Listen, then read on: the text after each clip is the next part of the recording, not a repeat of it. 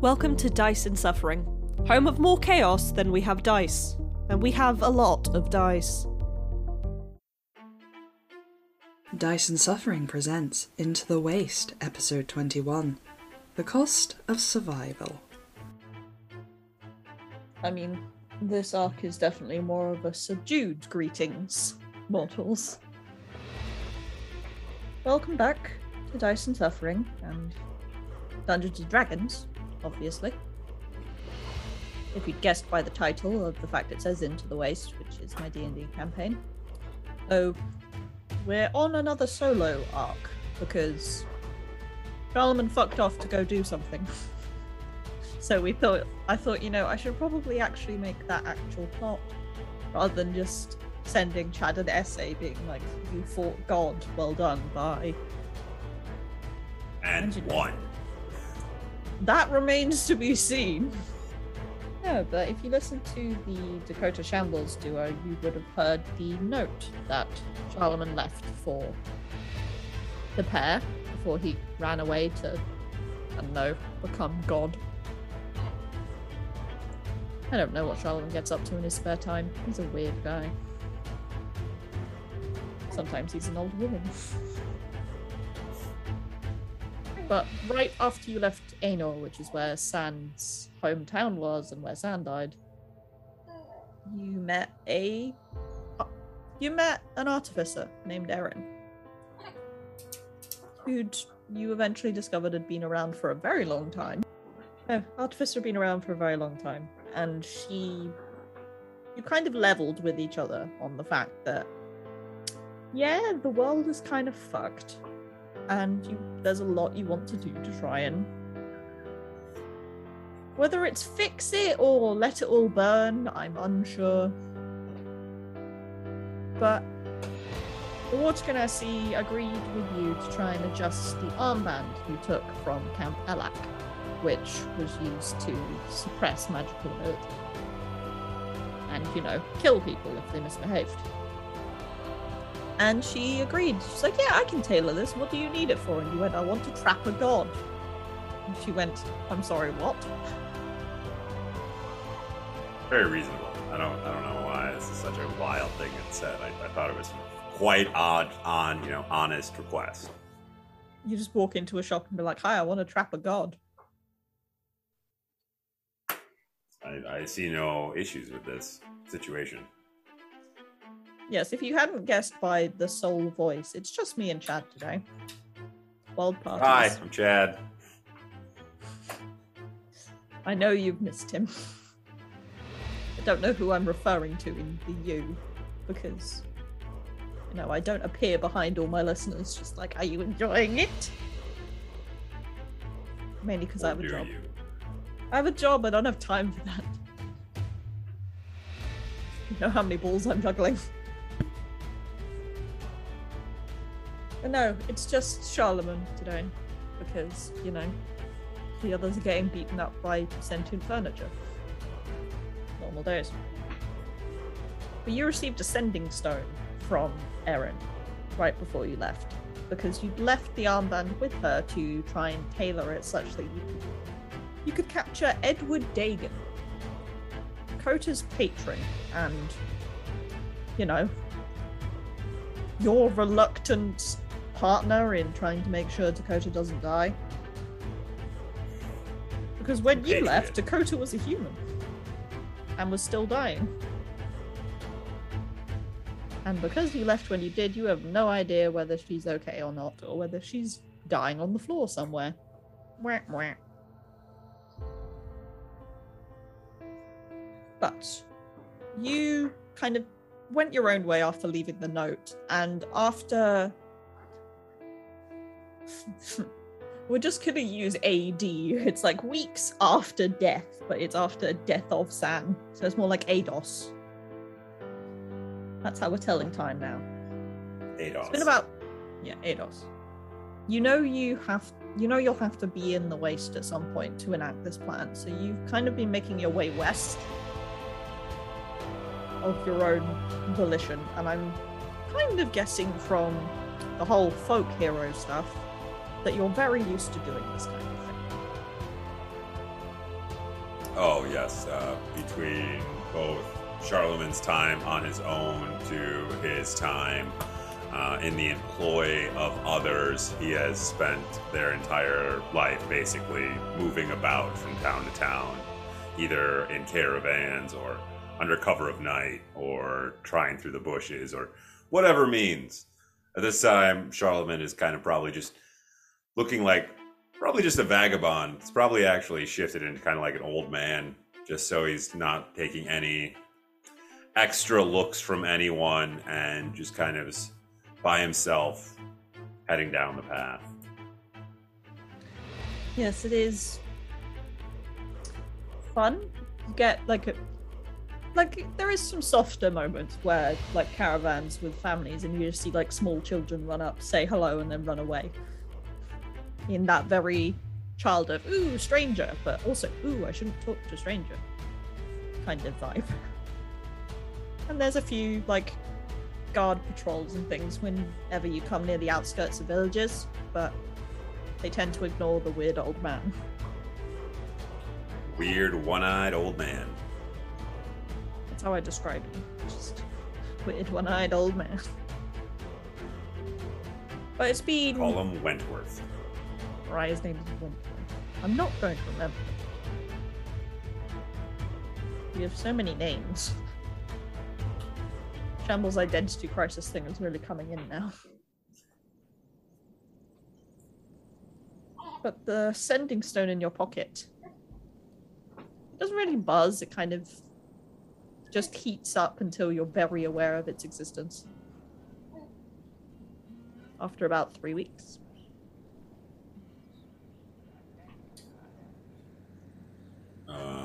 And am I just currently like out on just the roads? Yeah, you're kind of, you can see the mountain range now, like in the far distance. So you're still a few days walk from the mountain range itself, but you've kind of circled all the way around Myron. I will pull out the setting stone and see what Aaron has for me. Setting stones in this world kind of work like... Easiest way to describe it is... You know those apps you get where you can take a picture of some writing and it like transcribes it for you? Yep. It's like that. So she's clearly written something down in a hurry and it's kind of been written into a letter that's read in just a standard voice to you. And she's kind of like, I finished the adjustments to the armband. In order for this to work, we need to charge it with the same power that formed the barrier. Unwilling souls caught in a moment of agony. When you're ready to do this, keep walking west. You'll feel a pull. Follow it, unquestioningly and willingly, regardless of where it takes you. It'll guide you to me, and we can get this done. Aaron, smiley face.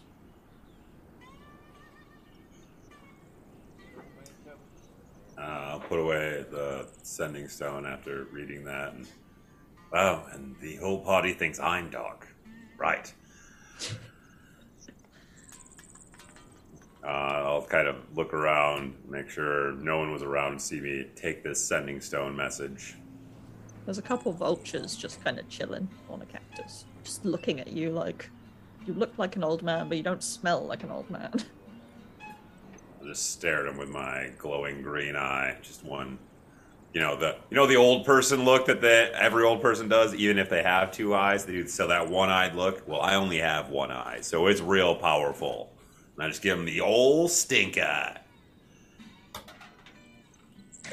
And then they fly off.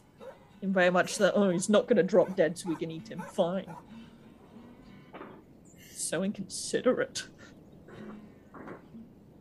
And then I will pocket the sending stone and looking about, well, yes, I must just keep going and I'll just continue to head west.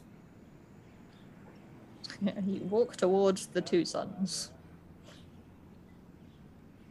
which, you know, and then you remember that the suns rise and set in the opposite, in the north and south. So you're like, wait, no, I'm going the wrong direction.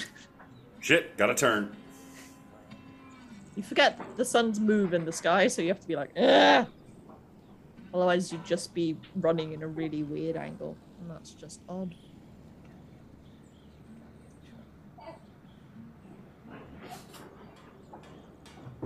But you go for about 2 hours before you kind of feel something at the back of your head, like back of your mind.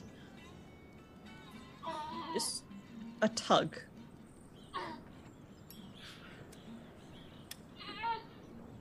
Is it tugging me in any direction? Give me a perception. Oh yeah, this is my one character where I don't have perception through the roof. Oh, cool. That is a massive 6. Wow, starting off strong. You know, You basically spend an hour kind of taking a step in a direction and trying to judge whether the pull is stronger that way or not. To anyone, like Yes. any birds flying past, it looks like you're doing some sort of weird dance ritual. It's like, dit. we call it a square dance, okay? Counted a square dance. Look, there isn't much dancing in this world. You can wonder why. Because it's a mess. They have spiky lemons, for God's sake. This is the place where the music died. This is where a lot of things died. Because death. Wow, I made a horrible world. Thanks, Caitlin.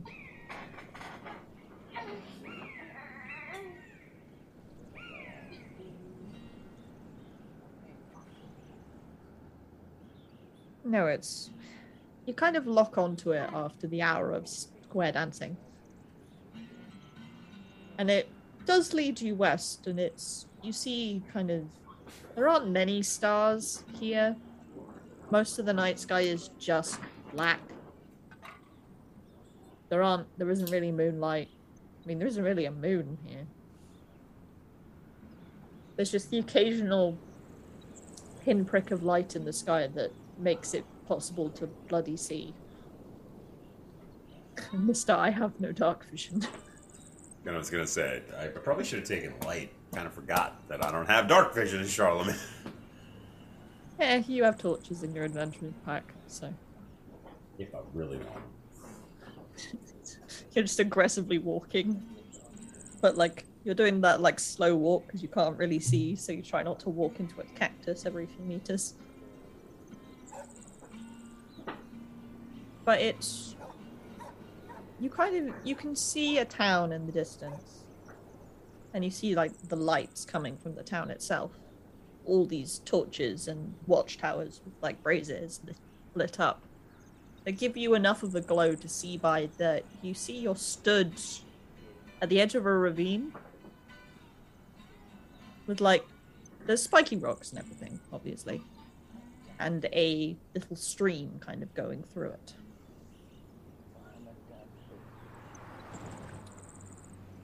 How deep's the ravine?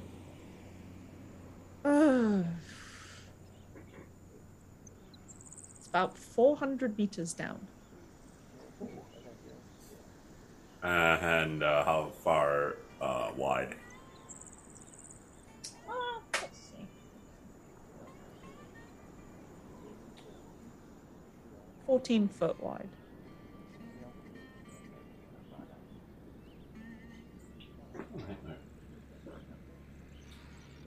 And how far is the town away? The town you can see is about, from the glow it's giving off, it's about half a mile. But it's on the other side of the ravine. Yeah.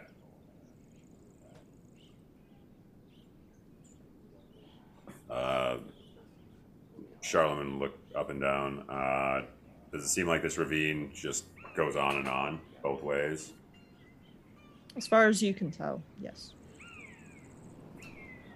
Well, if there is a town over there, it stands to reason someone should have built a bridge at some point. Can I look back and forth, see if I can see any kind of like bridge or anything like that? Give me a perception check, I guess. That's a little better. 15. You don't see any signs of like man-made objects. There's no bits that have been cleared away for a bridge to be built. There's no heavily trodden footpaths. The main thing you get is the pull in your head. You know, like those arrows when you have an objective in a game and like there's an arrow and it kind of points in whatever direction you're supposed to go. Don't know why I gave myself like a hat. It's pointing down.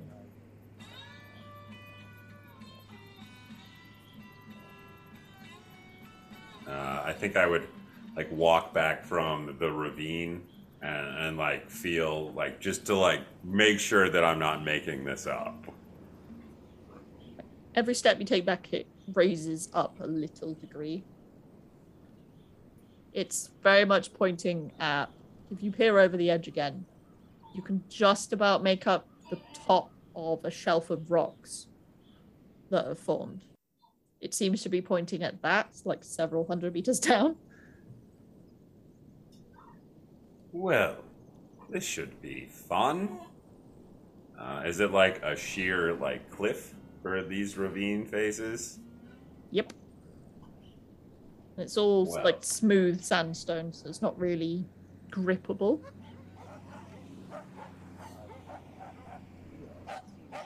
Well, I guess Charlemagne looking about and well, I guess there's nothing more to lose but my own life, so why not?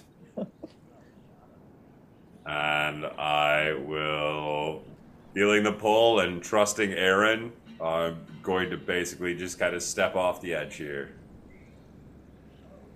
Okay. You gonna do anything until you fall?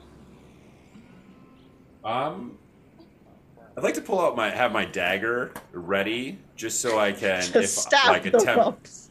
Yeah, it's sandstone, so really I should be able to get. I'm a decently strong individual. I might dislocate my shoulder and break my arm, but it's better than dying. So you want to stick your knife into the sandstone as you go down? Yeah. How soon, before or after you reach terminal velocity, really? I think I would like to actually start trying to almost kind of sliding it down to see, like, how soft is this sandstone? Like, can I use my dagger as kind of just to, like, counterbalance it, where use my weight to basically just kind of slide down this wall with my dagger? Roll dice, tell me if it's odd or even. That's a natural 20, so that is even. Okay, Of course I get a fucking natural 20 when it's not even an actual when dice it's roll. for how solid the rock is. Yeah. It's that perfect level between soft enough to stick something in, but strong enough that together it could hold weight. So yes, you can use your dagger to kind of reverse plunger down it. Looking at this situation and pulling out my dagger, well, I definitely did not expect to be doing this. Aaron, I hope you have actually done what you said you have done. And then kind of... Aaron just kills you in the bottom of the ravine. Yeah, just for fun, shits and gigs. You know, you've been around so long, you gotta find fun in something. This is true. But yeah, I'll position myself, and then jabbing my dagger partially into the wall of this ravine, I will begin to slide down. Okay, okay, roll me 3 strength checks. Please. You can add athletics if you have it. I was like, I don't have athletics, but I do! Come here, die. Don't run away. So the first one is a 23. I am really obsessed with fours. A 9 and a 12. Okay, then first one you're completely fine for. Second one, roll me sleight of hand at disadvantage.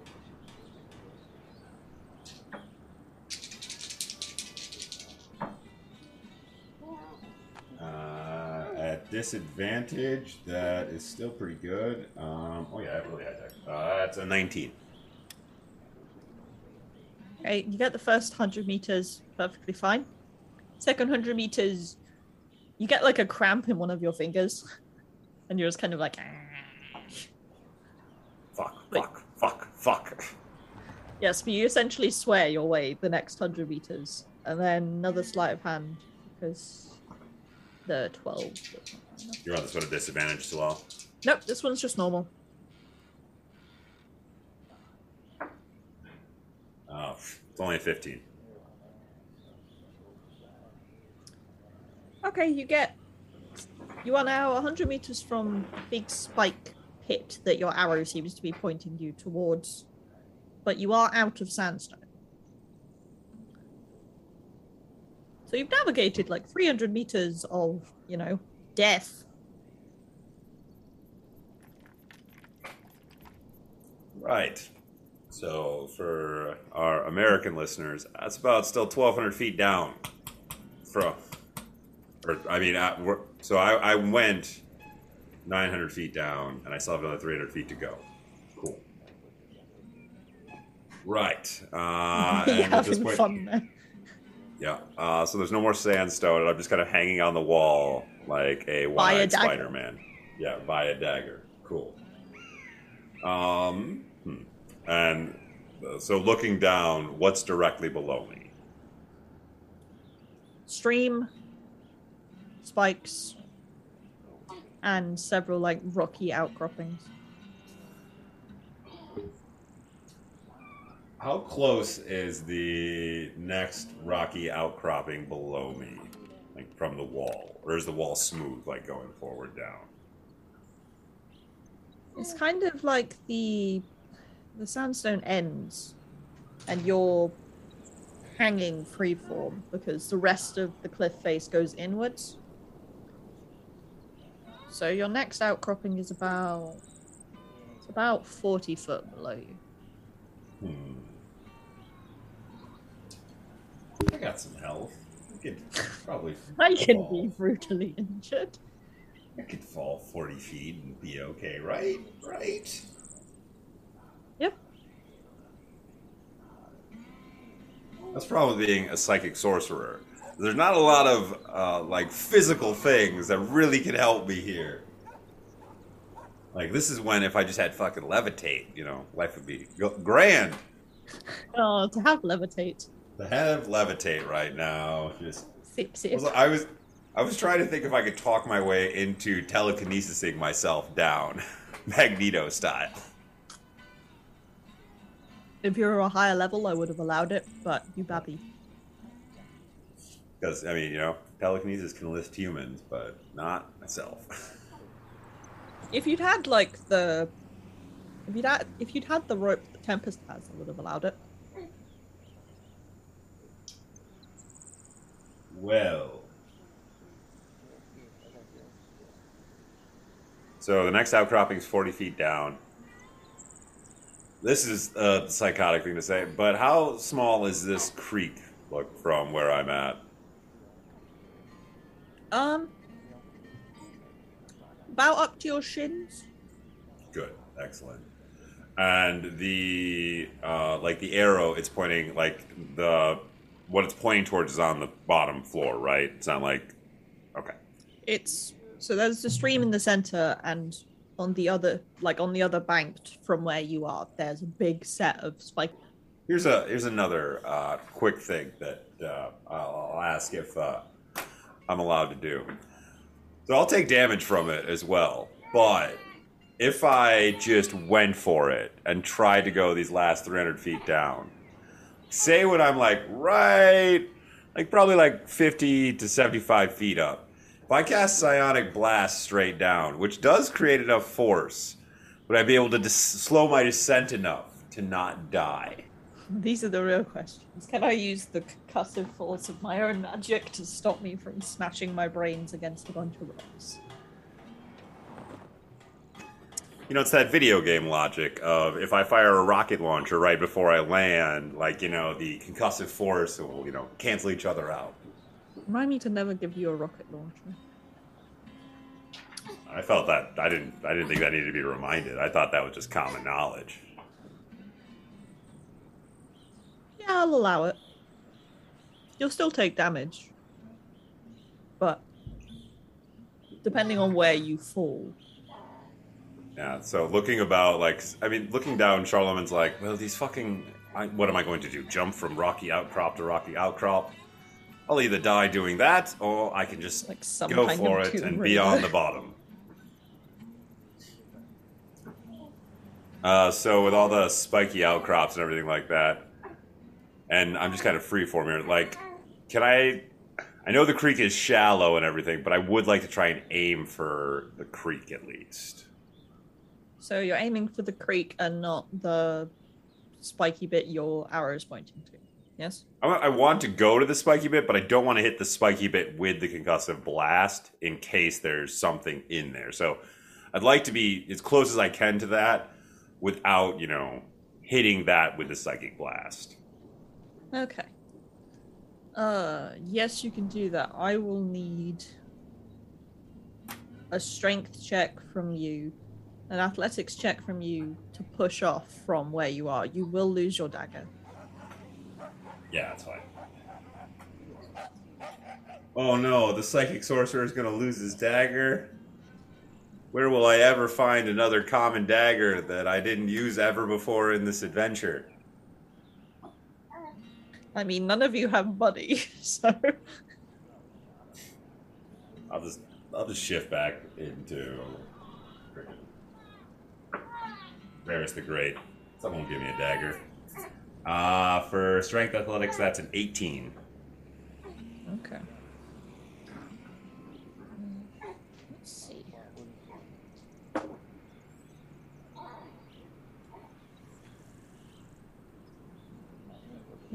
You launch yourself across. Almost so that you almost smash into the other side of the sandstone. Because this Too is far. outward. You're like, oh no, reversed. But you get enough force that it pushes you, so you're plunging directly towards, like, in the middle of the creek. So how much damage is your psychic blast normally? Psionic Blast, I do believe. Sorry, I haven't not played Charlemagne for a while. Oh, and it's only at 30 foot, so I gotta wait till I'm 30 feet above the ground. Yep. It is 5d8 of force damage. Okay, roll that and add your spell attack bonus.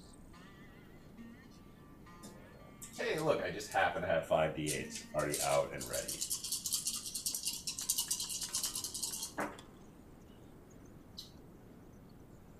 Alright. 5, 10. So 20, plus you want my spell attack on there as well, so 28 all day. 28. Okay. Now, for those who don't know, in D&D, full damage is a thing. It is 1d6 per 10-foot fall. To a maximum of 20d6. So, you know, you've hit the max anyway. What? So remember that number, because I'm going to subtract it from whatever I roll with this.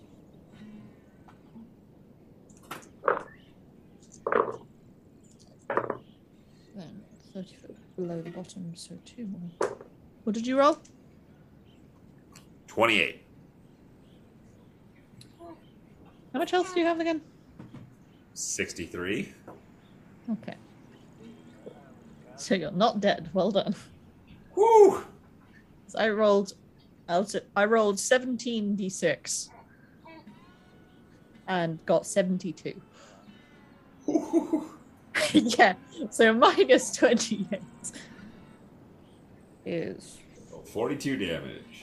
21 health. Damage. Isn't it 44 damage? 72. Oh, yeah. I forgot the 2. You're right. Take some more damage down. You're also prone, so you essentially plummet, send this blast down, and you see the water displace from the sheer energy you use. And it does slow you slightly. But you also realize you've kind of thrown the water that may cushion your fall aside. So you slam coccyx first into the bank of this stream, and you've definitely broken some bones.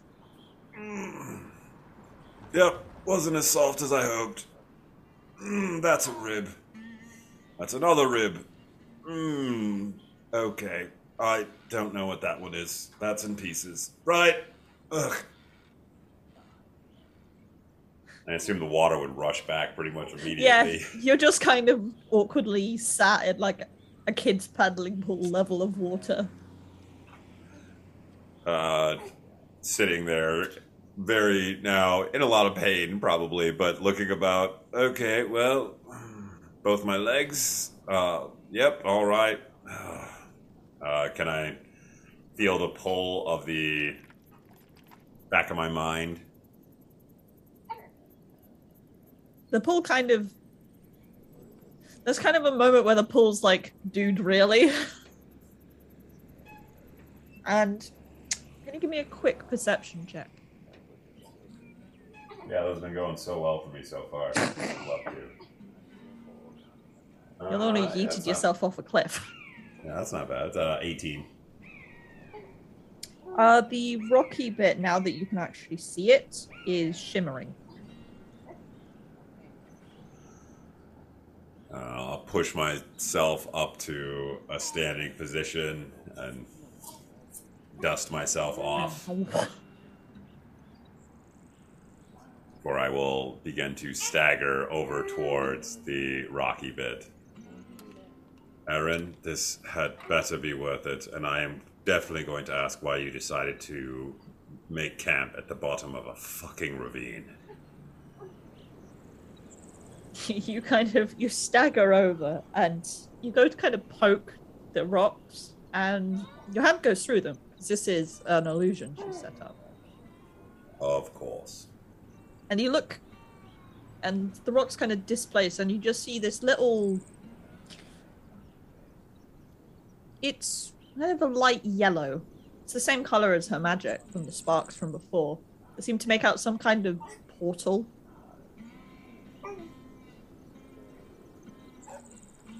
How big is this portal? Big enough for a person to go through. Well, why couldn't she have put this at the top? Whatever. And Charlemagne will, once again, gritting his teeth and kind of trying to hold his rib cage together, will head through the portal. There's like a moment of...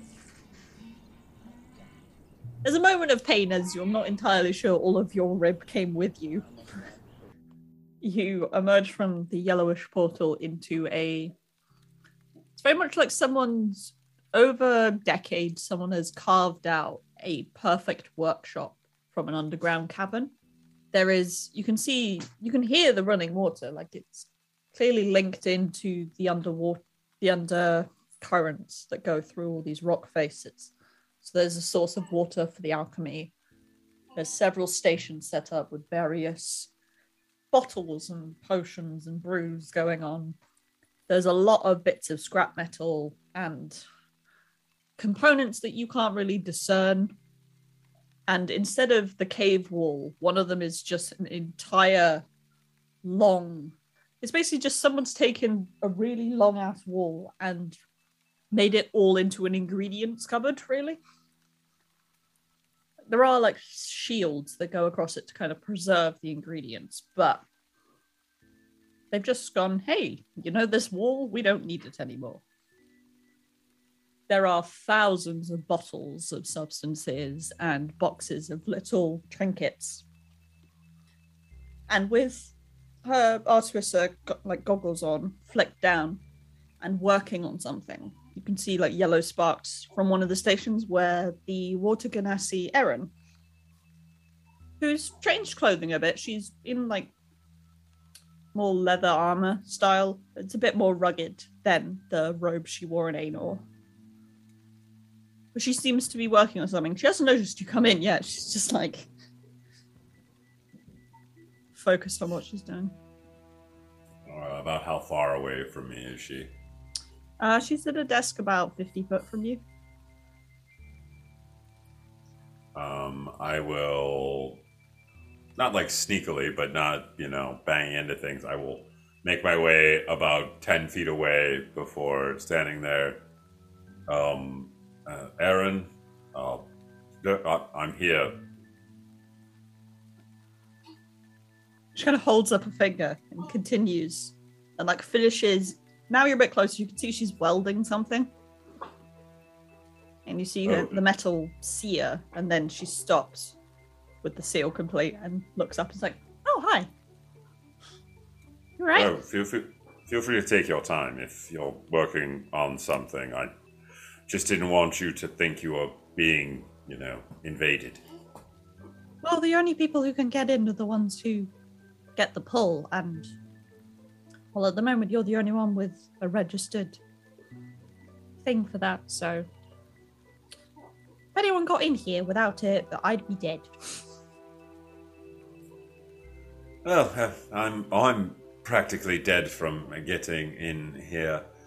I know you're quite powerful, but how do you get down the cliff face to come into that wonderful portal that you have created? Jump. You just dive for the portal. Yes, if you follow the pull, it essentially acts as like a magnet and pulls you to it, such that you'd go through the portal and then, like, you kind of glance at where you came in, and there is like a heavier set of magic. There's a lot of magic in here, but there's like a heavier set that seems to form almost into like a block that's... She's basically made like a feather-fall cushion right for where you would land. That's permanently there. Holding my ribs and just staring at her with my one eye. Next time, maybe make that a little more apparent in your wording. As I cough up a little bit of blood. She rolls her eyes and is like, "Remember when I said unquestioningly and willingly?" Listen, Erin, I thank you for all your help. I literally jumped off a cliff. I did everything without question. But you don't maybe state that the spiky rocks that look like they would have killed me are actually what I'm diving for. And you want me to send that in a message to you that anyone could read? Well, I figured your sending stones would be, protected, but you're right. But just a note for next time when you work with someone else trying to steal a god's power. It's just notes for your next life. Hopefully I won't have a next life. I'd quite like to die at some point and stay dead. No, hold still. She just kind of looks at you, rolls her eyes, and casts Greater Restoration. Because she's an alchemist, so she gets that once per long rest for free, because why not? Normally it's meant to be for like curses and exhaustion and things, but she's tinkered with it. She's had a lot of time to tinker with the fabric of the fucking universe. So, what did you say your total health was? 60 something? 63. Okay, she does exactly half of that, so we'll round down 31. Hey, back to 40 health. Your ribs are unbroken, and that thing you couldn't name goes back to where it was supposed to be. Charlemagne removes his hand from holding his ribs. No, thank you. They would have regrown quickly, but thank you. It's better this way, I suppose. And I will shift into my just normal true form. Anyways, I'm guessing from the fact you're here, you got my message. Yes. How'd your business in Anor conclude? I just sent someone to give you the stone. I haven't really kept track. Aaron would see Charlemagne's face kind of gloss over and just go to like a completely emotionless face, just kind of like staring at her with the one eye just devoid of all rage or sadness or anything. And our business concluded. That's all that needs to be said on that matter. Well, clearly, brilliantly. Is it just you, or are your compatriots somewhere nearby? No, I'm the only one with the willpower and strength to do what must be done. So it is just I. You still sure about this? It's not... I don't know how much of you will be left once we're done. Aaron, after my past business, I am more sure than I have ever been. Okay, well, she kind of gestures, and looking up, you can see there's like a little corner where she clearly has like coffee and just sits. She's like, have a seat. I'll explain the plan, or at least what I've got thus far. Charlemagne will walk over, and though his ribs are healed, they're still not feeling the best after jumping off of a cliff. So they will take the time to sit down and kind of brush off as much of the dirt and grime and such that they can. Just puts all the dust on the floor. Erin kind of pours herself some tea into some kind of magical thermos she's made. Clearly she gets into like inventing binges, and then her tea's gone cold and she gets annoyed. So half her inventions have been out of spite or out of general annoyance at humanity, which, you know, is how the computing industry works. So that's how all inventions happen. How humanity progresses. We get annoyed, so we make something to make us less annoyed. Pretty much. No, it's history of the world right there for you, kids. You're welcome. Don't write human it gets in annoyed, exam. Human invents something. Human destroys said thing. Human gets annoyed again, invents something new. Just a circle. A never-ending circle.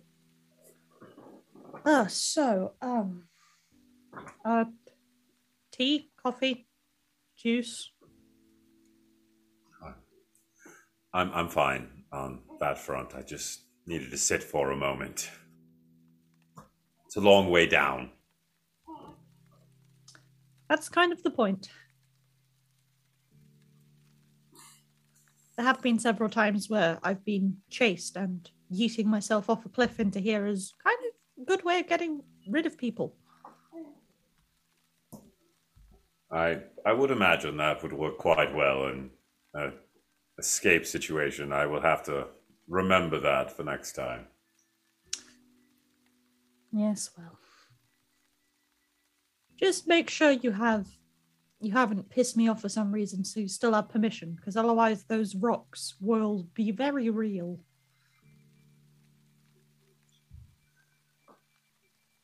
Aaron, I do not plan on pissing you off, and that is something I will try and hold true to, though sometimes things happen.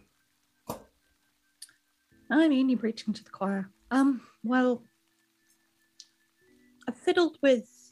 She kind of goes into one of her many pockets and pulls out the armband that you can see has a slightly yellowish tinge to it now. She seems to have had to interweave her own magic into the threads of this. Because it's not a metallic armband or anything, it's magical fabric, really. It's more yellowish than the black it was before, and it doesn't have the same symbol on it that all the guards at Camp Elak had on their uniform. And it's, a bit less intimidating an aura coming off it, but it's still like breathing in a mouthful of cinnamon. Just kind of like, whoa. Yeah, I've fiddled with it as much as I can to get to this point, at least. The actual, essentially, kind of, those slap bracelets? Mm-hmm. She's done that to it, such that she kind of like slaps on her own arm and it kind of curls round immediately. And you see it start to glow. Yeah, so that'll make it easier to get it on the guy. Then, walking up to him and being like, hey man, want to put on this weird mystical magical item that you know nothing about? Coming from a potentially hostile force? You don't seem the type to, diplomatically resolve issues. Oh, Aaron, don't worry. I will make sure that I will get that on Edward's arm. That is not something you need to concern yourself with. Yes, well, I will take your word for it. The actual process of this is quite... I don't think you realize how much power this takes and how big of a cost this is.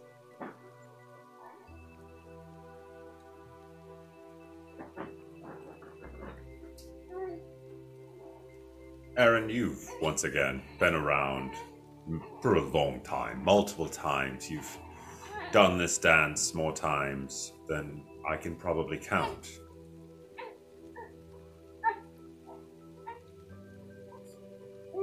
This world needs to be fixed.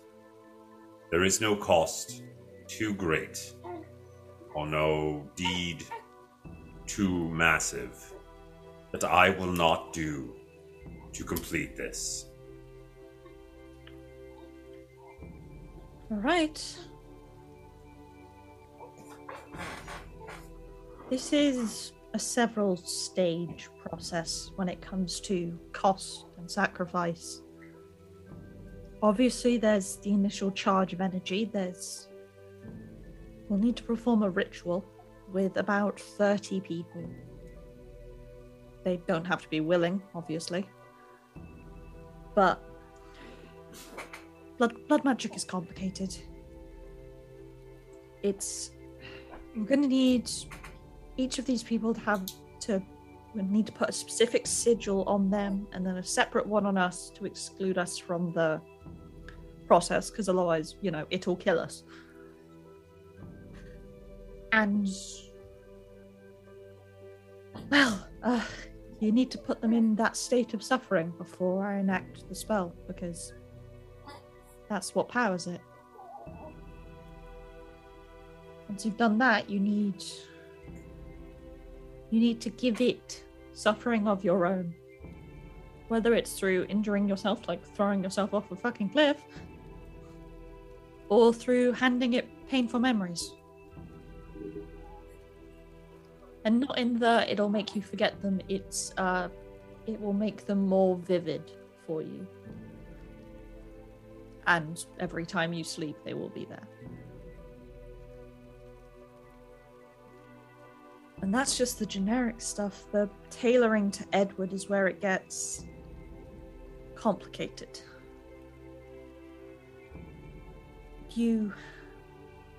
I explained to you Edward's kind of demigod status, yes?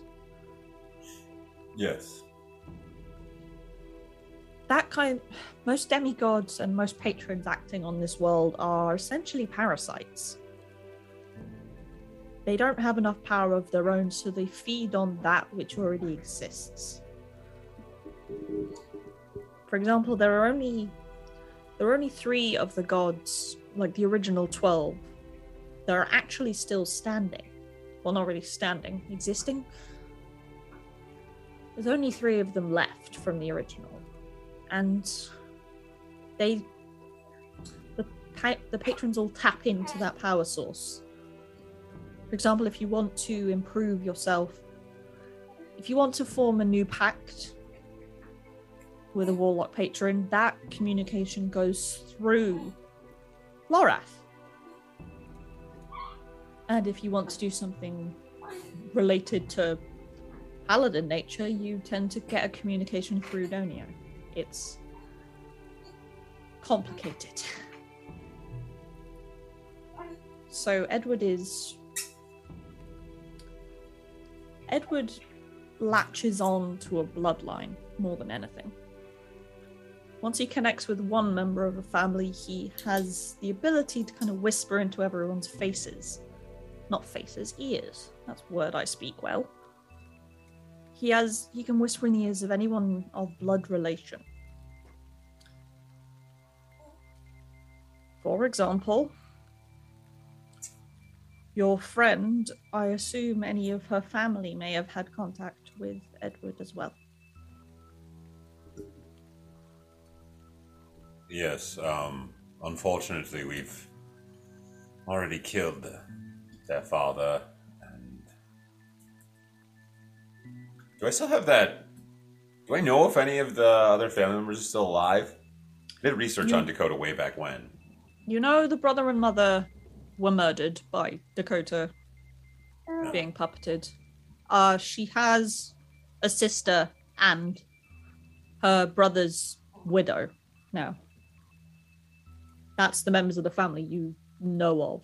Are you saying that I will need to acquire blood from one of these ones that Edward has already touched?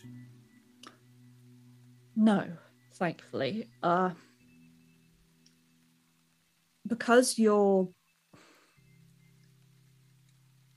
even though it's, you're planning on stealing his power and potentially killing his form in this world, you are forming a connection with him. So and if you end up choosing to sap all his power, or you choose to kill him, or whatever you choose to do, when we have him, it will affect your bloodline.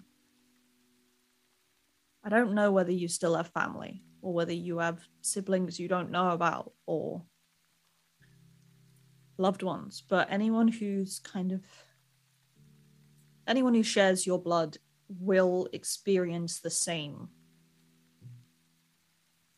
And I mean, draining power from a god is one thing. Draining that same amount of power from a normal mortal,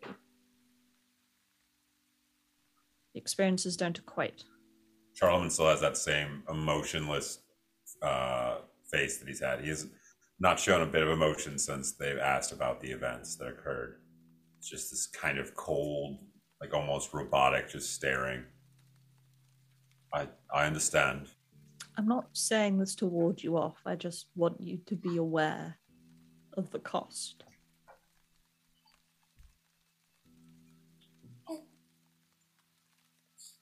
What else will I need to acquire, Aaron? You need a way to get 30 people still alive for this ritual.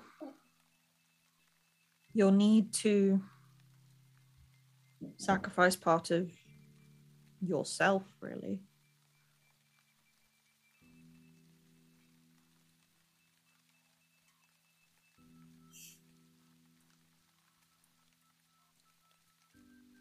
How many live in that town that is on the other side of this ravine? Sorinth? It's kind of a big village. There's about 50 consistent residents that are all... There's like 50 standard workers. There is a guard training post a little way out that has enough recruits. So that would be difficult. And then there's... She kind of trails off before she says the last thing. She looks very uncomfortable. There's also a makeshift refugee camp nearby. It's mostly children and the injured from next to the mountains where the explosion occurred.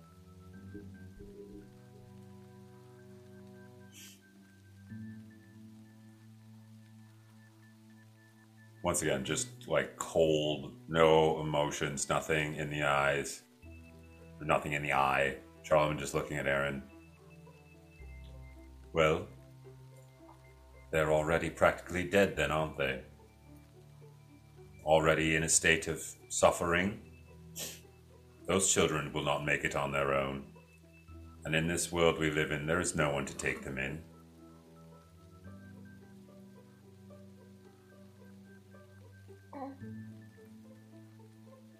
The world needs to be saved, Aaron. Sacrifices must be made. I know. But I'm not the one holding the knife. In order for this to work, it has to be you.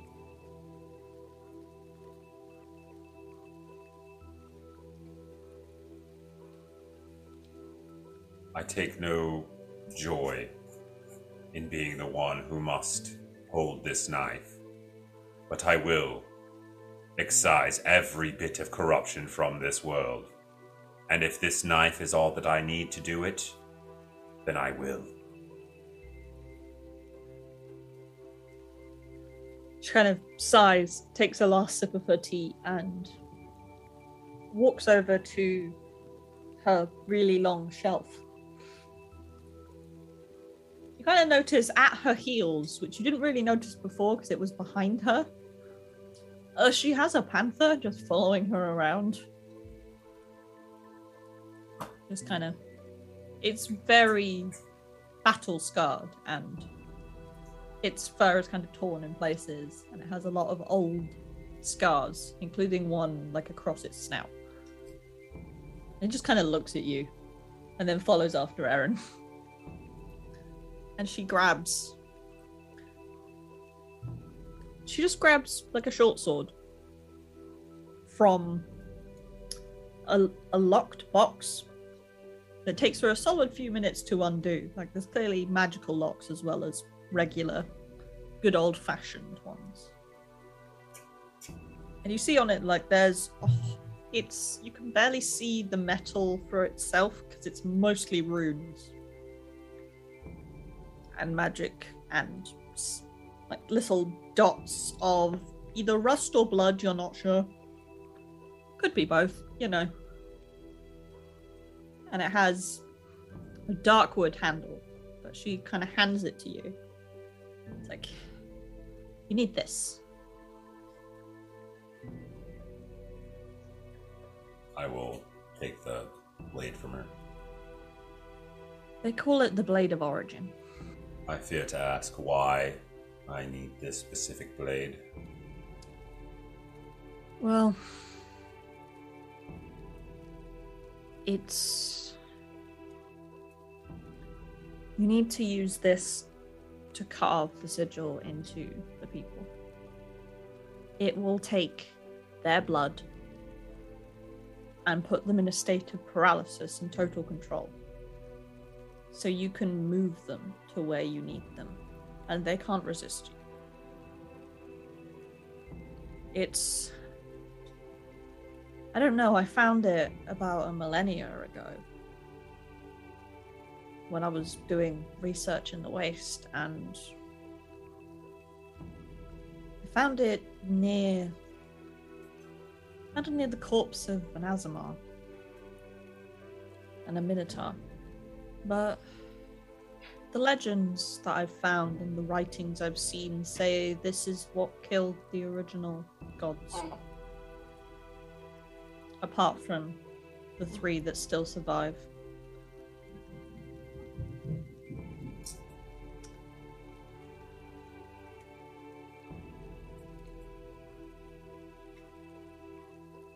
If we're gonna kill a god, we might as well do it properly.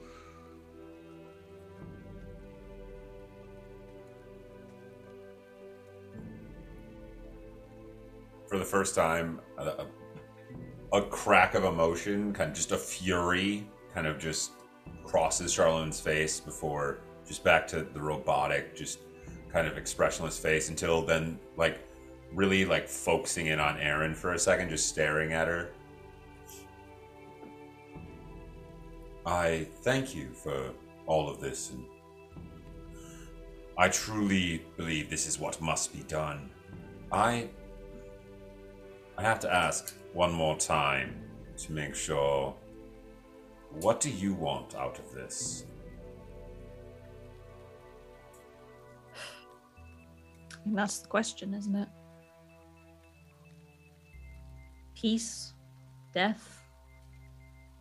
I want something of this to end, whether it's the world itself, whether it's the suffering, whether it's my own life.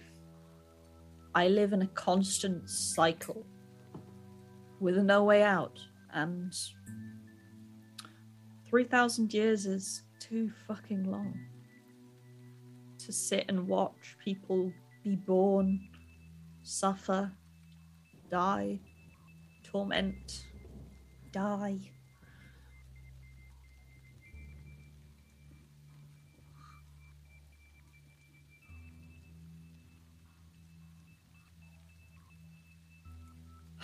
You can question my motives all you wish, Charlemagne, but in the end, I'm the only one who can help you do this.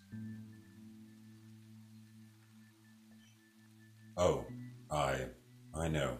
I know that no matter what your motives are at this time, that I am with you, and hopefully you are with me, as this is the situation that has arisen. Looking at the blade again. Well, I will need the sigil that needs to be carved. She kind of she just grabs a pen and a quill. Well, not a quill, just grabs a pen and some paper and draws. I mean, it looks fairly simple. It's a circle with a cross in it and a triangle on the top, going from the points of the cross up above. That's all it seems to be.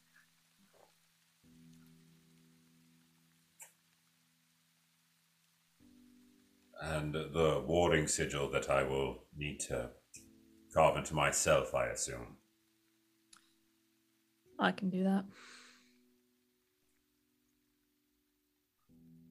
You can't do it with the same blade, otherwise it gets confused.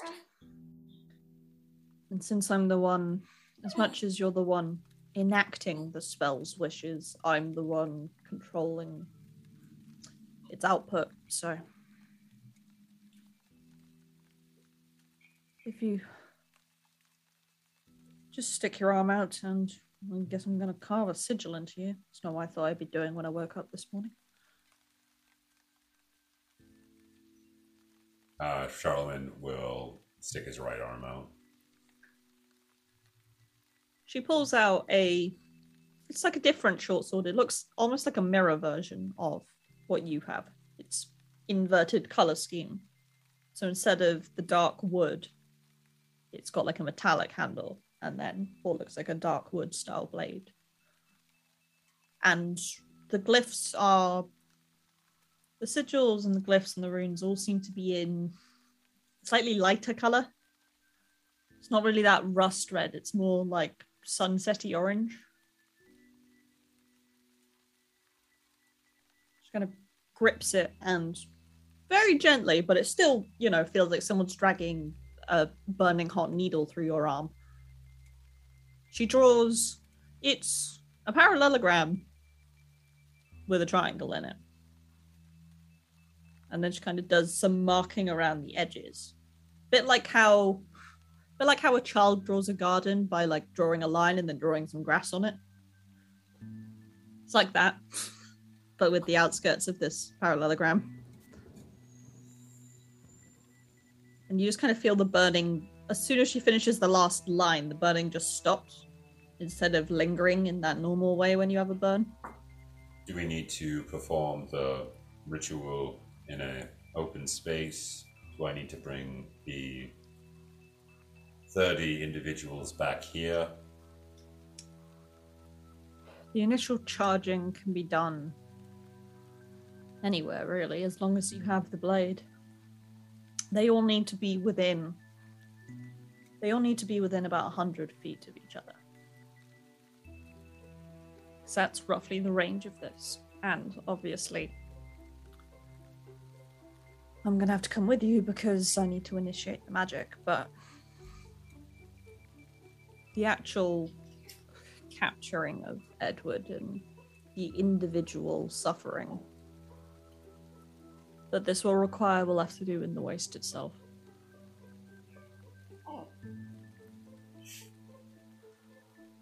I understand.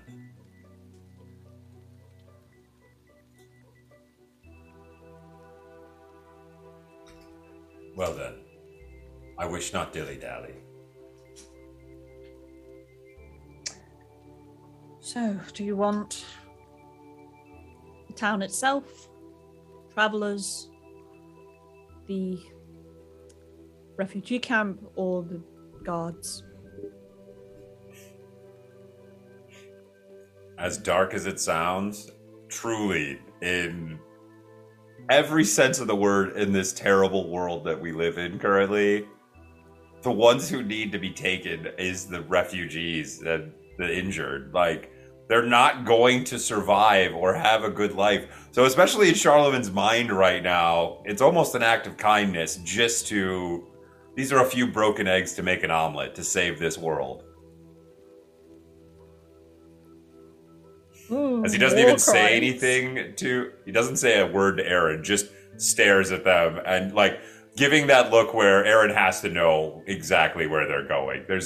There's no way that the guards or the town make sense. Those people, that would take more of a effort, and they're still living their lives. These refugees and injured and children aren't going to survive anyways.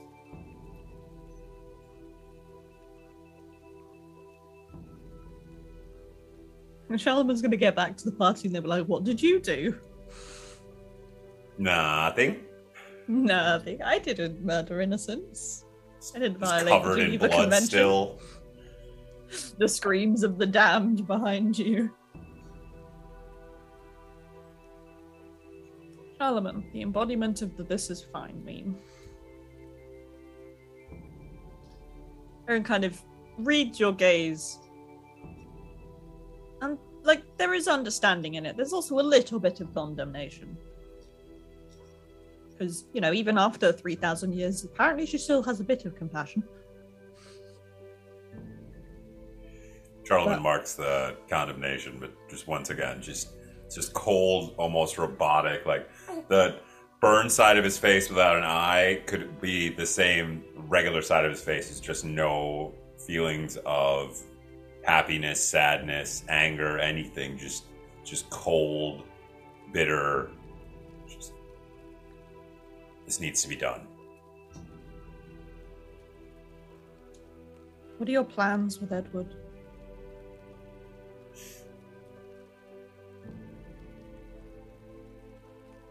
Well, first of all, my plans are to make sure Dakota will be okay.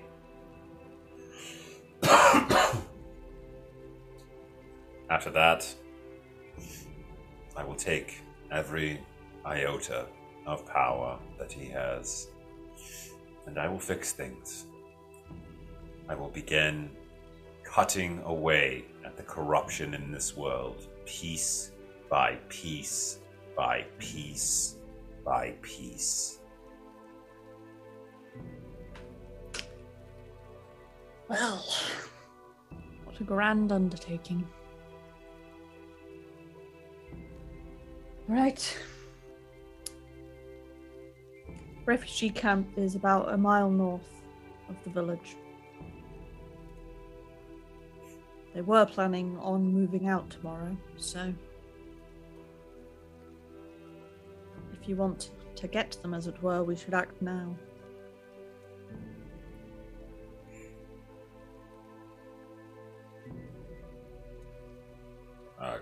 Charlemagne stands up. Well, I assume you have a portal so we don't have to climb the cliff face. She rolls her eyes and kind of taps on a wall. And it kind of slides out and you realize there's like a staircase. So stairs it is then. Well, we're not as far down as you'd think we are, so. It's all about temporal displacement here. So. She kind of leads you up the stairs and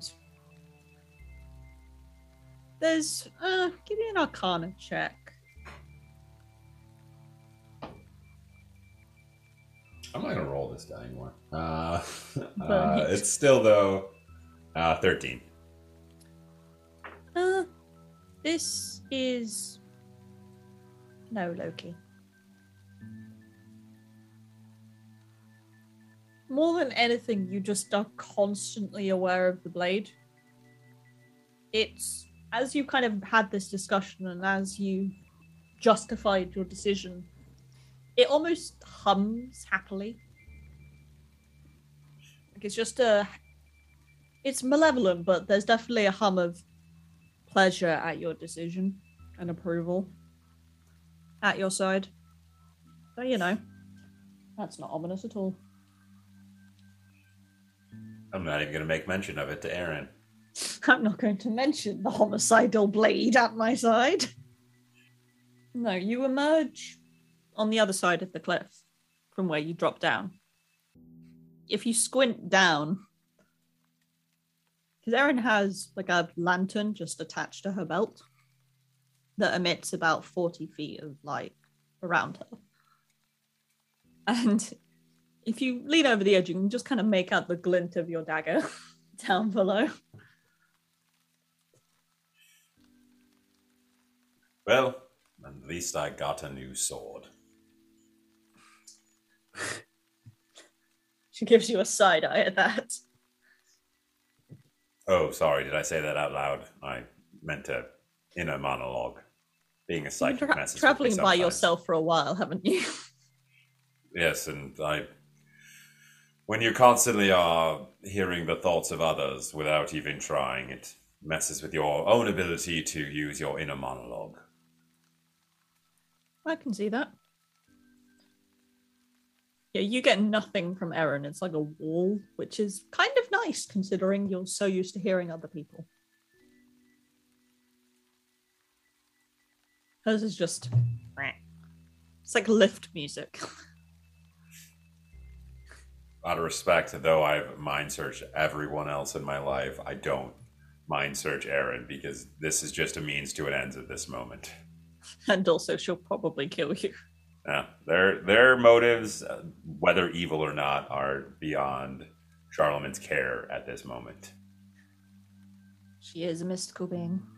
Are you going through the town on your way to the refugees? Or are you going to go round? I am still a fugitive, no matter what form I'm in. And I was caught by just my own magical presence before, so I would avoid the town if possible, just because I know there's a guard station near, and there is a chance that just a random passer guard could be in this town, which would send all of my shit up, and then I have to kill the town, and I don't need to do that right now. I mean, I guess I could. No. Sorry, you forced my hand. I'm suddenly going to have a ritual that's several times bigger than it was before. So, Aaron, like, if we have more bodies, it's clearly more powerful, right? Aaron vibrating in the cost of blood magic. This is the difference between losing a finger and losing your arm. Sigh. Who's with me in taking bits off people's bodies? The Merman's whole deal is teeth. Is he a dentist? Don't know. DMD. DMD. Dr. Mirror Dude. No, Vernal leads you round, and like as she's actually walking and going, she walks like she knows she's immortal. There's none of that natural caution from,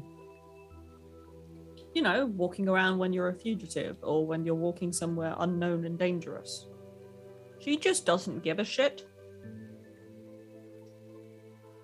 Like if her clothes capped on the cactus, she just kind of looks at it like, and if she like stubs her toe on a rock, she's just, there is zero fucks given. In a different timeline, Charlemagne would be great friends with Aaron, but this is not the time. You're very aware of the presence behind you, which is easier to see when Erin still has her lantern out, but the panther is still following you. And it's just this black shadow behind you. And you just see these eyes just looking at you. Okay, I'm not going to pry at all, but what's with the cat? Oh, origin? I mean, it's been 3,000 years. You get lonely. You've had that same panther for 3,000 years? No, I got him about... Oh, it's so hard to tell what time it is anymore.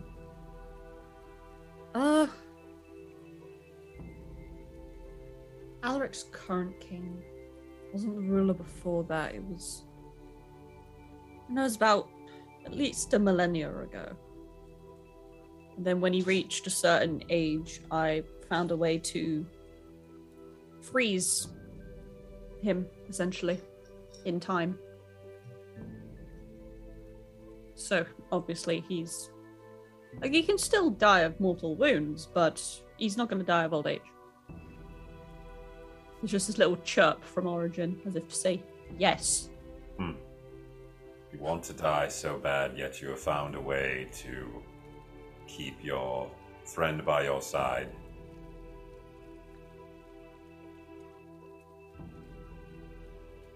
Do I need to explain the agony of watching everyone you've ever cared about die over and over again whilst you do nothing? Oh, no. Not at all. It's just always the ones amongst us who want the opposite, that seem to create the thing we want the least.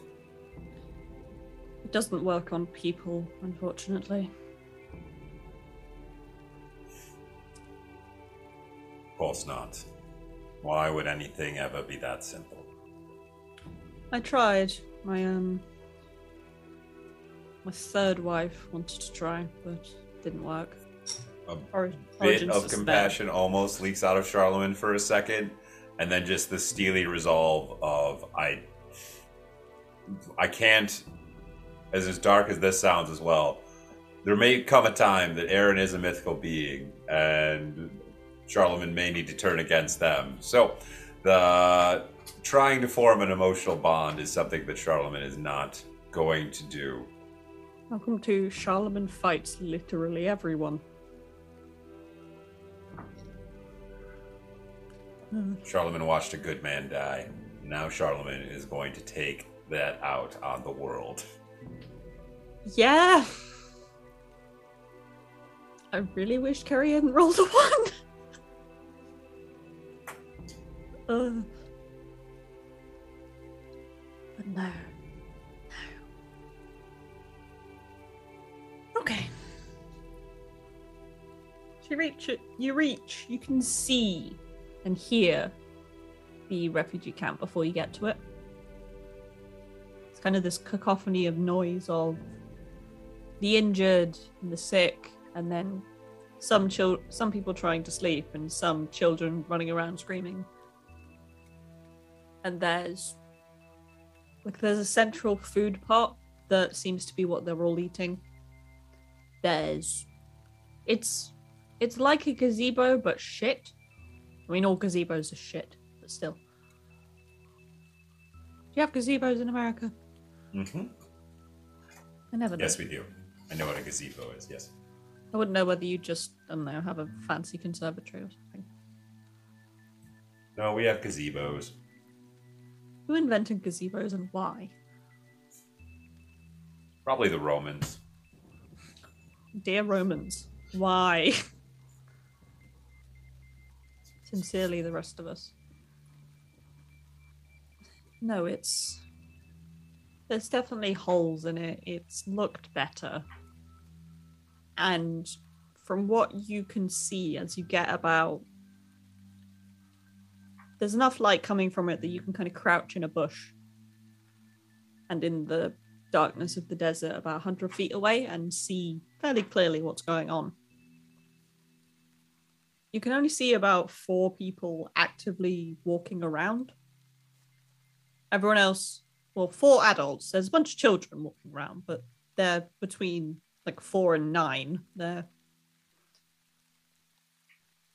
not active combatants. What did you do this weekend, Caitlin? I did war crime. I murdered innocents. Happy Jubilee! Hey! Screams. I have a 4-day weekend next week. I'm going to get absolutely fuck all done, probably. Silly. Yeah, there's about 4 adults that are you think could put up a fight. Everyone else seems to have some sort of injury. Or are, lying down, struggling to breathe. Or are a literal child. Naren kind of looks at you and is like, your move, boss man.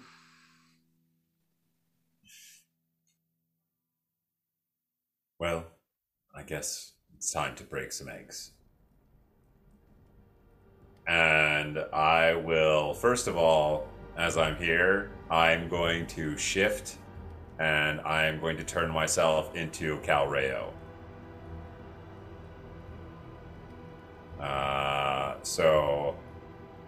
And then standing up with the sword, I'm going to keep that sheath at this time. Oh, before I go though, I do want to, Aaron, about how long does this ritual take?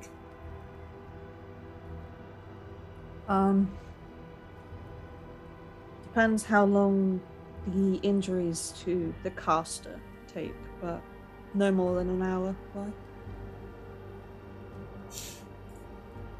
Just seeing if I may be able to kill 2 birds with 1 stone, as some would say. I mean, you're killing 30 people with 1 sword, but okay. Yes. Well, sometimes when trying to cure a sickness, you also cure some of the minor side inconveniences. This form I am in now is one of those who I will get my vengeance on before I fix this world. Aaron kind of gestures, and Origin, Panther kind of comes to your side and goes, use him as you will. He'll do what he's told. And she pulls out her blade again, and you see her starting drawing the symbol into her arm as well. But there's a lot more quiet swearing.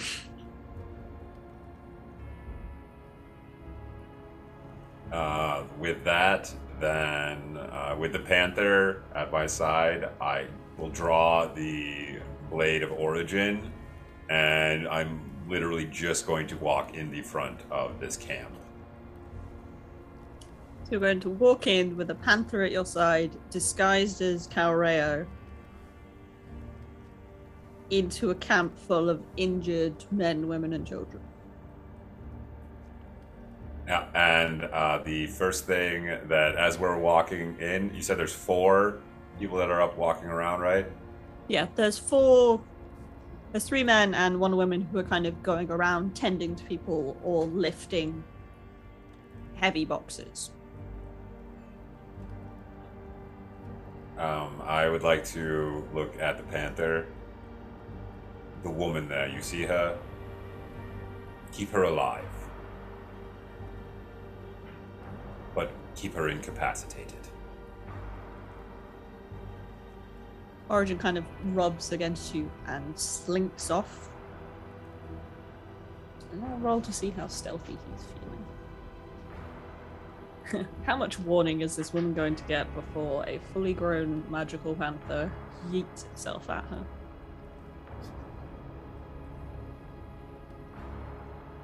Wow, you get 16 to stealth, my boy. Yeah, him. I think gonna be pretty damn sneaky. Yeah, he really is. He's 34.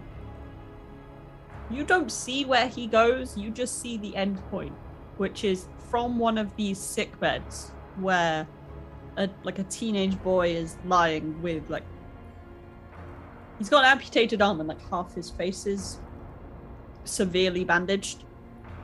And from underneath it, this jet of black comes, and as she leans over to check on the child, Origin lunges upwards and takes his full body weight and just slams her into the ground and has his teeth at her jugular and is just holding her there. And the entire camp freezes. And they're all looking at Origin. And you see the 3 who are holding boxes kind of start towards a bit in the corner where you can see they've put weapons. At that second, I would like to cast Everett's Black Tentacles on that spot with all of their weapons. Okay, what does that do? It creates a 20-foot square on the ground that you can see within range. It lasts for up to a minute. And just squirming ebony tentacles fill that entire area. When a creature enters the effect area for the first time or starts to turn there, it must succeed on a dexterity saving throw or take 3d6 bludgeoning damage and be restrained.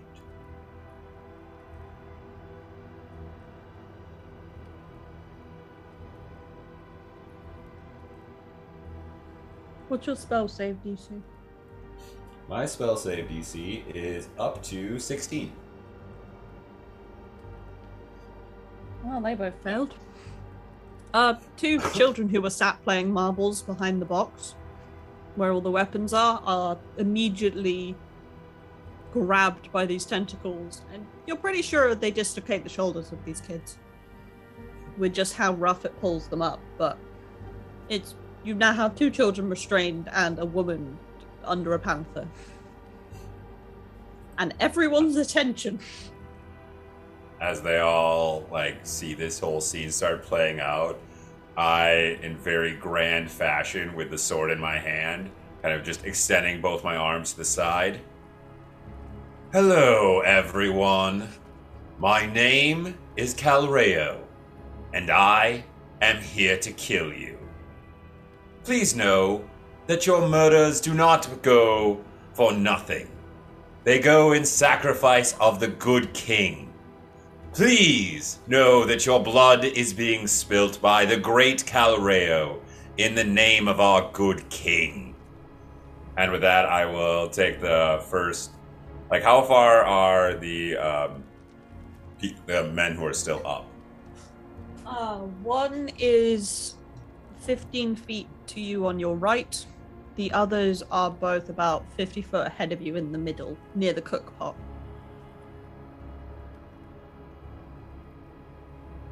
All right. I want to make them charge me. So, are there any? How close to my Are there any sick right around me? There's. How mean am I feeling? There's a young woman who looks to be in some sort of coma to your right. Like directly, the bed is next to you, next to your leg. And there's 2 small children who look like they were halfway through eating something. And both just kind of are holding their spoons, like...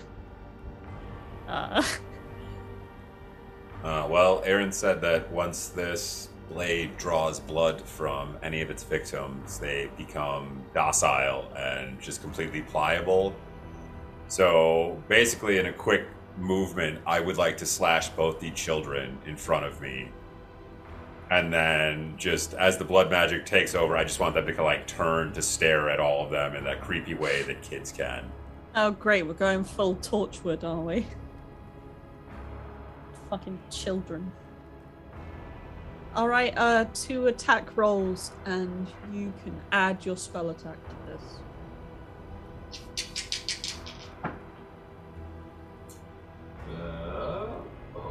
Well, that's 2 15s on the die, so that's 23 for both.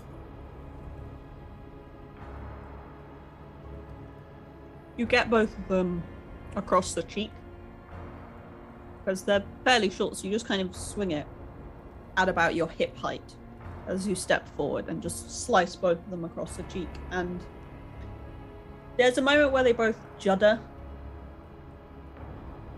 and then their eyes roll back, and their eyes are just completely white and rolled back in their heads, and they turn slowly to look at the rest of the group. And their arms have kind of fallen slack. The spoons clatter to the floor. And they are, if they didn't have if you weren't commanding them essentially to stand and stare at these people, they would just collapse to the floor. Their spine is the only thing keeping them up right now. Now please, everyone, let us line up and make this quick. Alright. This isn't really combat, this is slaughter, but okay, I'm gonna split the remaining people. Let's see, there's 25 or 24 who are not the men and who are loose. I'll do 4 groups of 6. Okay, so I need you to roll initiative. Hey, there's that number I love to roll again. Not good. That's a 9 all day. Okay. Erin got a 19, so she is going first. Origin will act with you because she's put him under your thrall, as it were.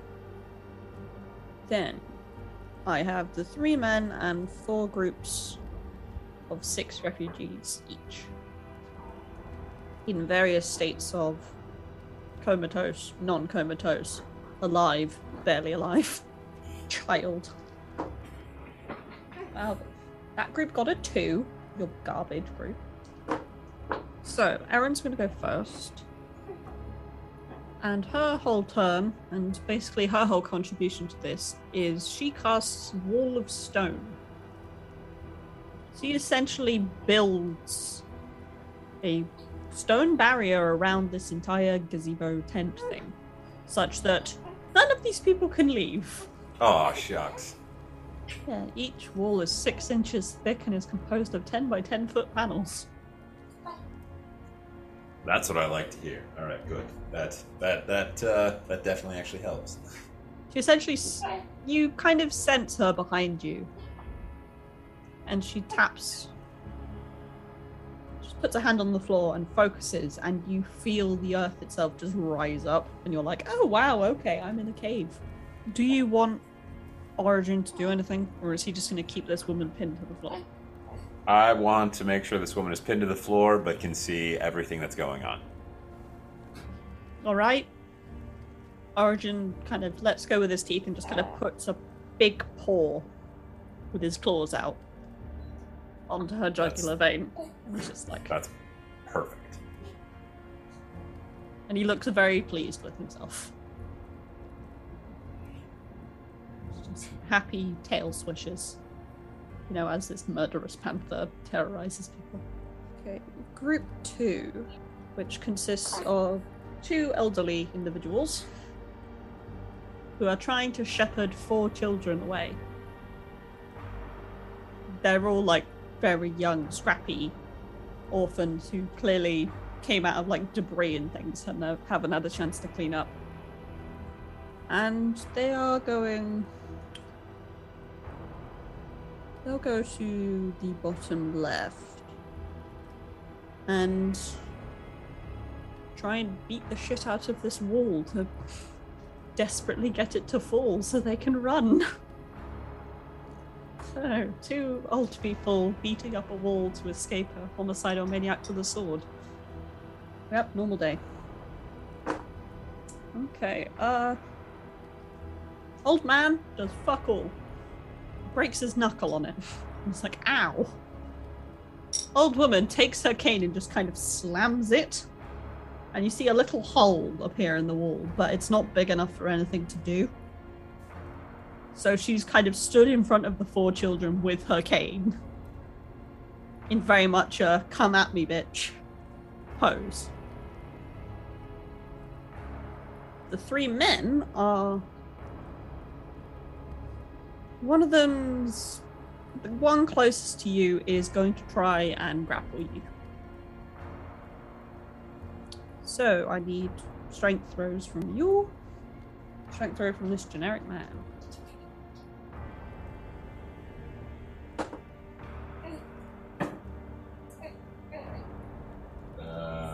That is strength athletics. That's a 21. He got a 10. He basically lunges at you. And instead of grabbing you, he kind of just punches you in the shoulder. I just look at him with the blade in my hand like, no. Yeah, you're just kind of looking at this guy who's now stood in front of you, fucking terrified. And the other 2, one of them, actually, I need strength checks from them. Alright, they fairly beef. They've run to the cook pot and have both taken a side of this big metal bloody boiling container. And they don't have enough time to get to you on this turn, but they're very much aiming to throw this container of boiling hot stew at you. And or beat you to death with this big iron cauldron. You're not sure which. But, groups 1, 3, and 4 haven't... They rolled a 2, a 3, and a 4, respectively, on initiative, so...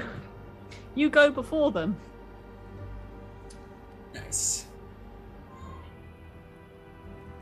Alright then.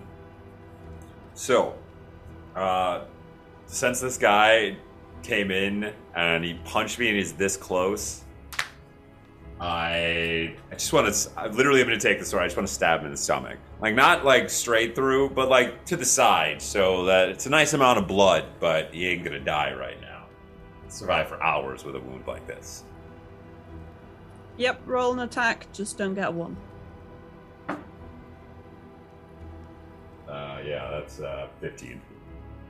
Yep, you essentially, you managed to miss, hitting like the colon and things and poisoning his blood supply, but he's in a lot of pain and is on the floor now. His eyes have gone back and he's the same kind of lax state, but you've just kind of left him on the floor. So he's just bleeding out into the sand. This is fine.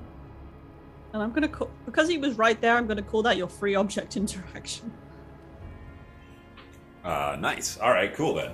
Well, with that, then I'll drop my concentration on Everett's Black Tentacles. So I don't care about that. But then I will cast Telekinesis on myself. And that gives me the ability to move or manipulate creatures of objects by thought. And when you cast this spell, and as your action each round for the duration, you can exert your will on one creature or object that you can see within range, causing the appropriate effect below. So with a creature, I can try to move a huge or smaller creature and make an ability check, whatever. The main thing is objects, which I can move objects that are up to 1,000 pounds. So I just want that cast, and I this is my action, so I'm not going to do anything on this turn besides stand here and wait for these idiots to keep coming at me. But I'm just going to literally take that pot away from them as they run towards me and get it out of my way as I continue to keep stabbing away at everyone. What do you do with it? Do you just hover it above them so they can't get to it? No, I basically I let them get almost close enough to throw it at me, like to give them the hope, and then just literally push it out of their hands and put it back to where it was. They both let go, partly because, you're lifting it with magic, and partly because they've got, second-degree burns on their hands from making this play. And they both just kind of look at you in resignation. Calreo always gets his man. There's just a small child under a bed to the side who's like, he keeps saying Calreo. I take the sword and I stab through the bed to stab that child. Oh, dex save on the child. Nope, child, fuck that up. You skewer a child. Not to kill him, just enough. You get him through the armpit. And that child, it goes to start screaming, and then its eyes go back and it goes and joins its two friends who are stood staring. And everyone was uncomfortable. Ah. Why did you write this session, Caitlin? Why did you allow Chad to be a fucking psychopath, Caitlin? It's fine. Group 1. They all seem to be, I don't know, they look like they were all at bingo or something. It's all people that weren't in the main buildings when everything went to shit, so they're just like, Arr.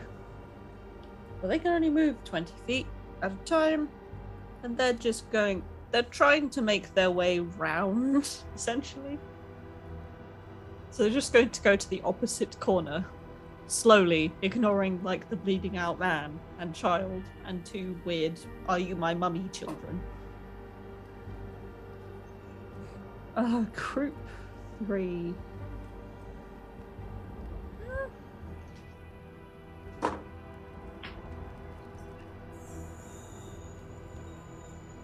One of them's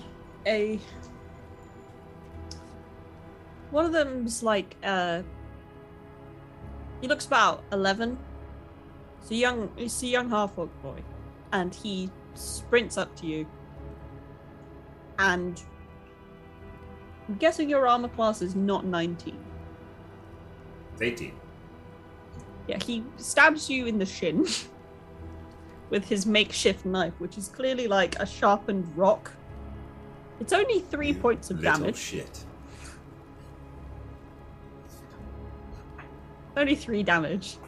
But you can see the rest of his group of urchins are all running the opposite direction. And this child in front of you, scruffy, bleeding already from previous wounds, and is just glaring at you with this little rock knife in his hand. I respect your fortitude. You will be sacrificed like the rest, but I do respect it. So I'm just kind of spits and it's like, fuck you! When he entered my area of effect, can I use that as my reaction? And I'll let him stab me first, but afterwards, just a quick slash. Yeah, I'm just going to give you that because I'm going to say that he went to spit, he turned his head to spit, and you just kind of nicked him across the neck as he turned, and as he turns back, he's like, fuck you. Before his eyes go, and he drops the rock, and it just kind of lands in the dirt with like a little bit of blood on it. Group. If you all would stop resisting, Calreo would finish this so much quicker. Group 4 is all people who can't really get up from their beds. And one of them kind of just rolls over from like where he's stuck, and his legs are both like heavily bandaged. And his foot's kind of held up in place. He just kind of looks over and goes, "Stop talking in the third person, you psychopath."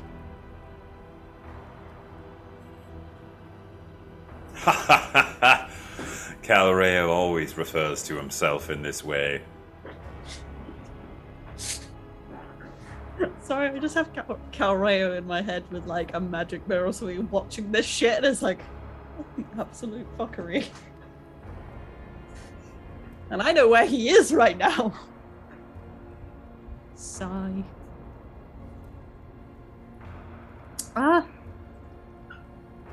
Let's see.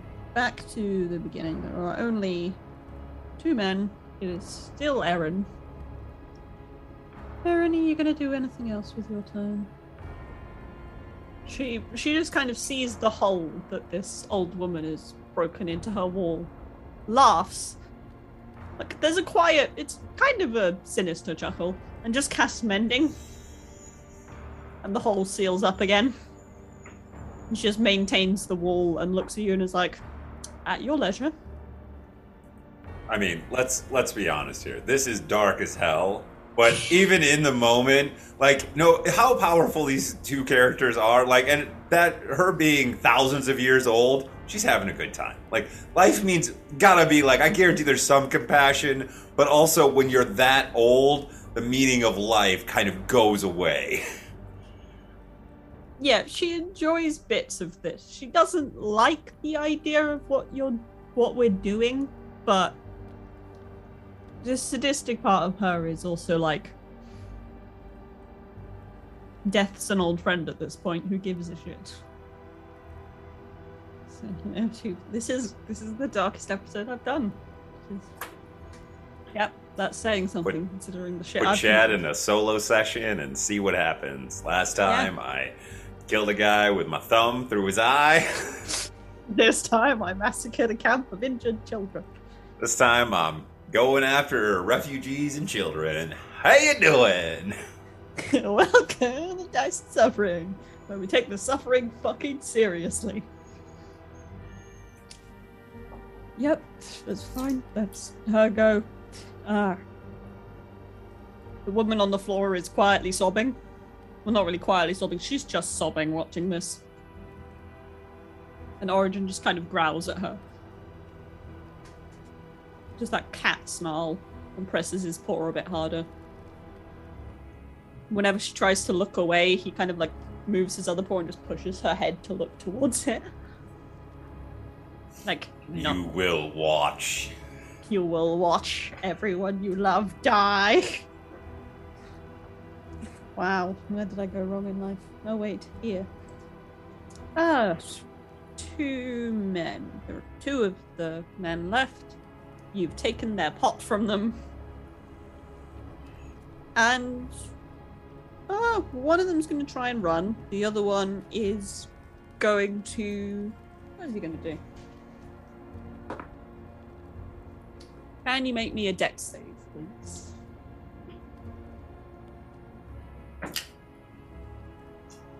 Hey, I like this die right now. It's rolling 15, so that's a dirty 20.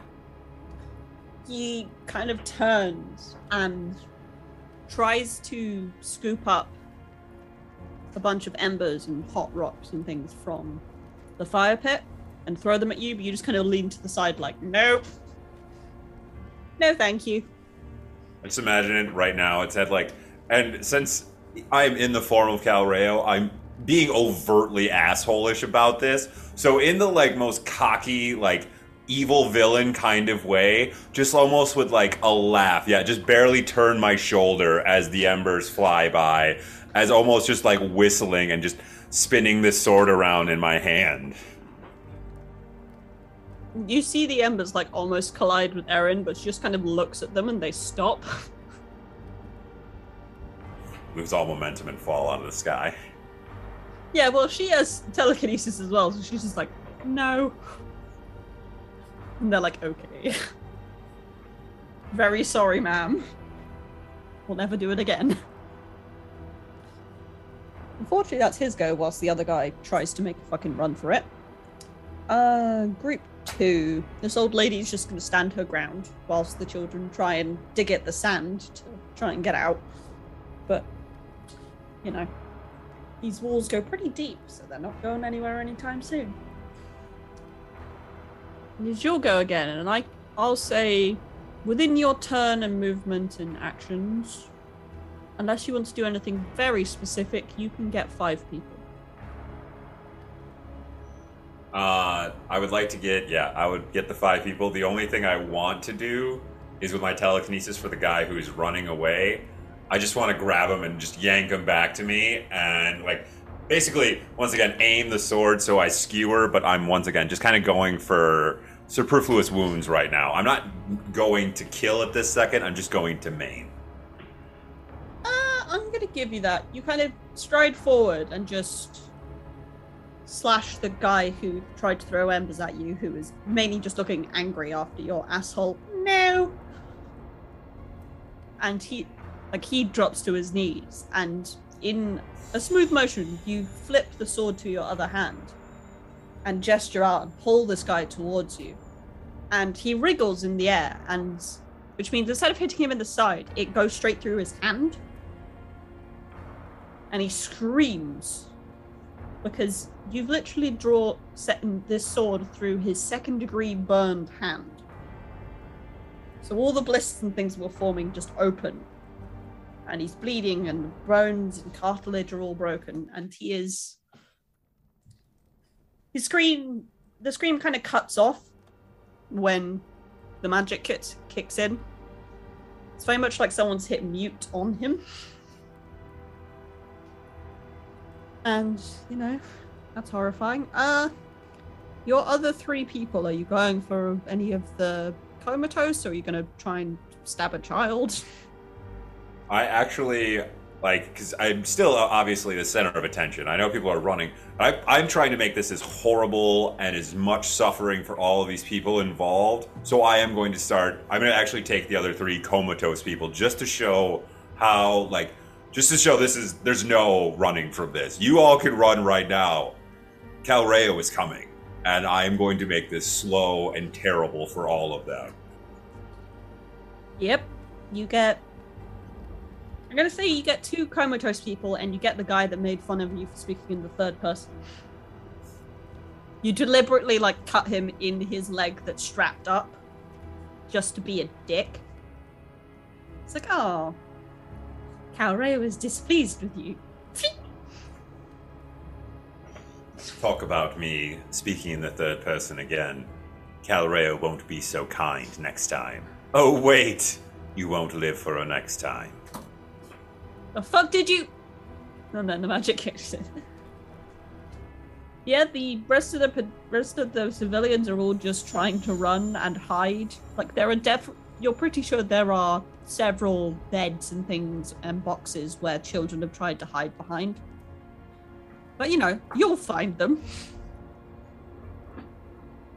Do you still having Origin keep this woman watching? Oh, yeah. Every second of it. Origin just kind of turns this woman slowly. Every time you move around, he just kind of drags the woman such that she gets a front row seat every time. Honestly, it would be funny if this wasn't horrifying. Erin, what are you gonna do? Because it's not like the only ones that could fight back are all fucked. This would be more of a fight if this was the guard post or the town, but nope, we went for the civilians, which made this easy, but also even more unsettling. You said these people had to suffer. This is true, I did.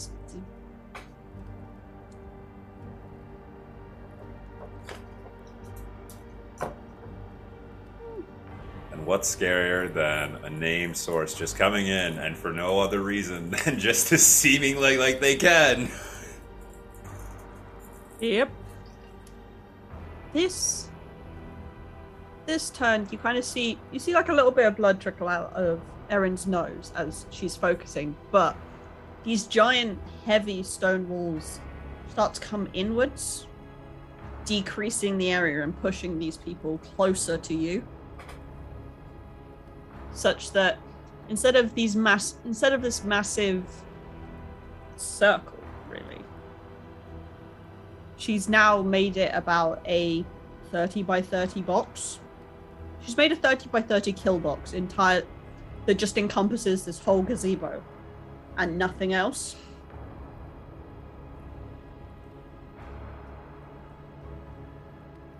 Fuck, the guy on the... Nope, woman on the floor. Nope, 2 kids. Nope. 3 men are all gone.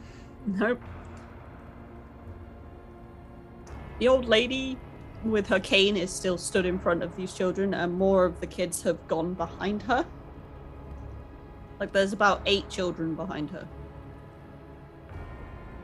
And the old man's just kind of there, trying to look intimidating, but, you know, also trying not to hurt his already shattered hip.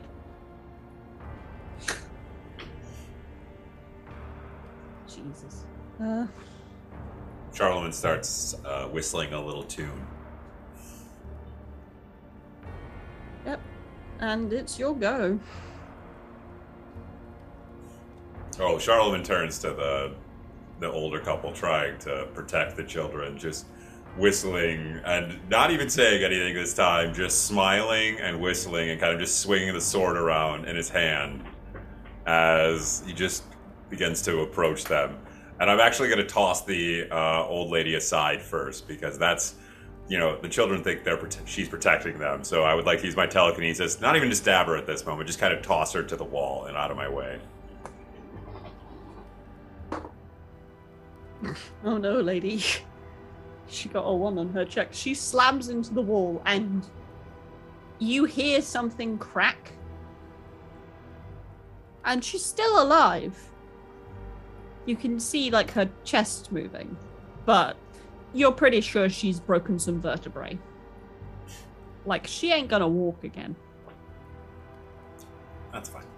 And the old man, like, howls in anger and kind of tries to run towards you, but he's so injured and old that it's kind of like he's just staggering at you with...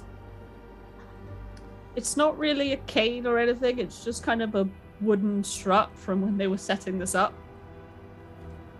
And he's gonna try and hit you. You're welcome to use your reaction just to stab him first, or you can let him hit you. Oh, I'll let him try and hit me. That's fine.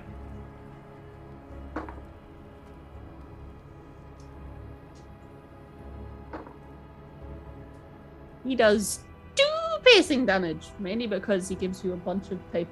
Gives you a bunch of splinters as he kind of whacks this across your head. And still whistling a little tune and the smile just never leaving, I would like to use my reaction to just slash him. Yep. Yeah, that's a 19 on the die. Yeah, you stab the old man. You basically kind of do a solid... Like you're trying, you know the whole Zorro Z thing? You do that, but with a C for Calrayo. Ah! Calrayo was here.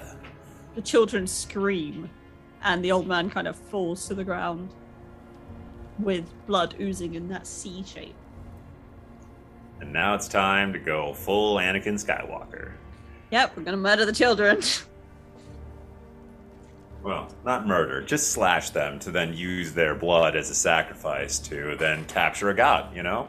Totally normal stuff. Sure. That was all. I don't know like, why everyone thinks I'm a psychopath. Really, chat? Really?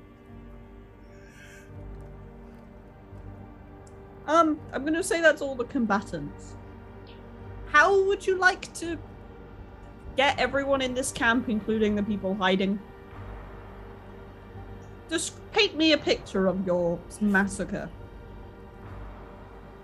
So with this woman still watching, like, I just want her to see and whistling the whole time, just hacking, like, at these children. Like, once again, going to maim, not, like, literally trying to murder at this moment, but as, like, gaudy of, like, slashes and things, just to get, like, a blood spray up.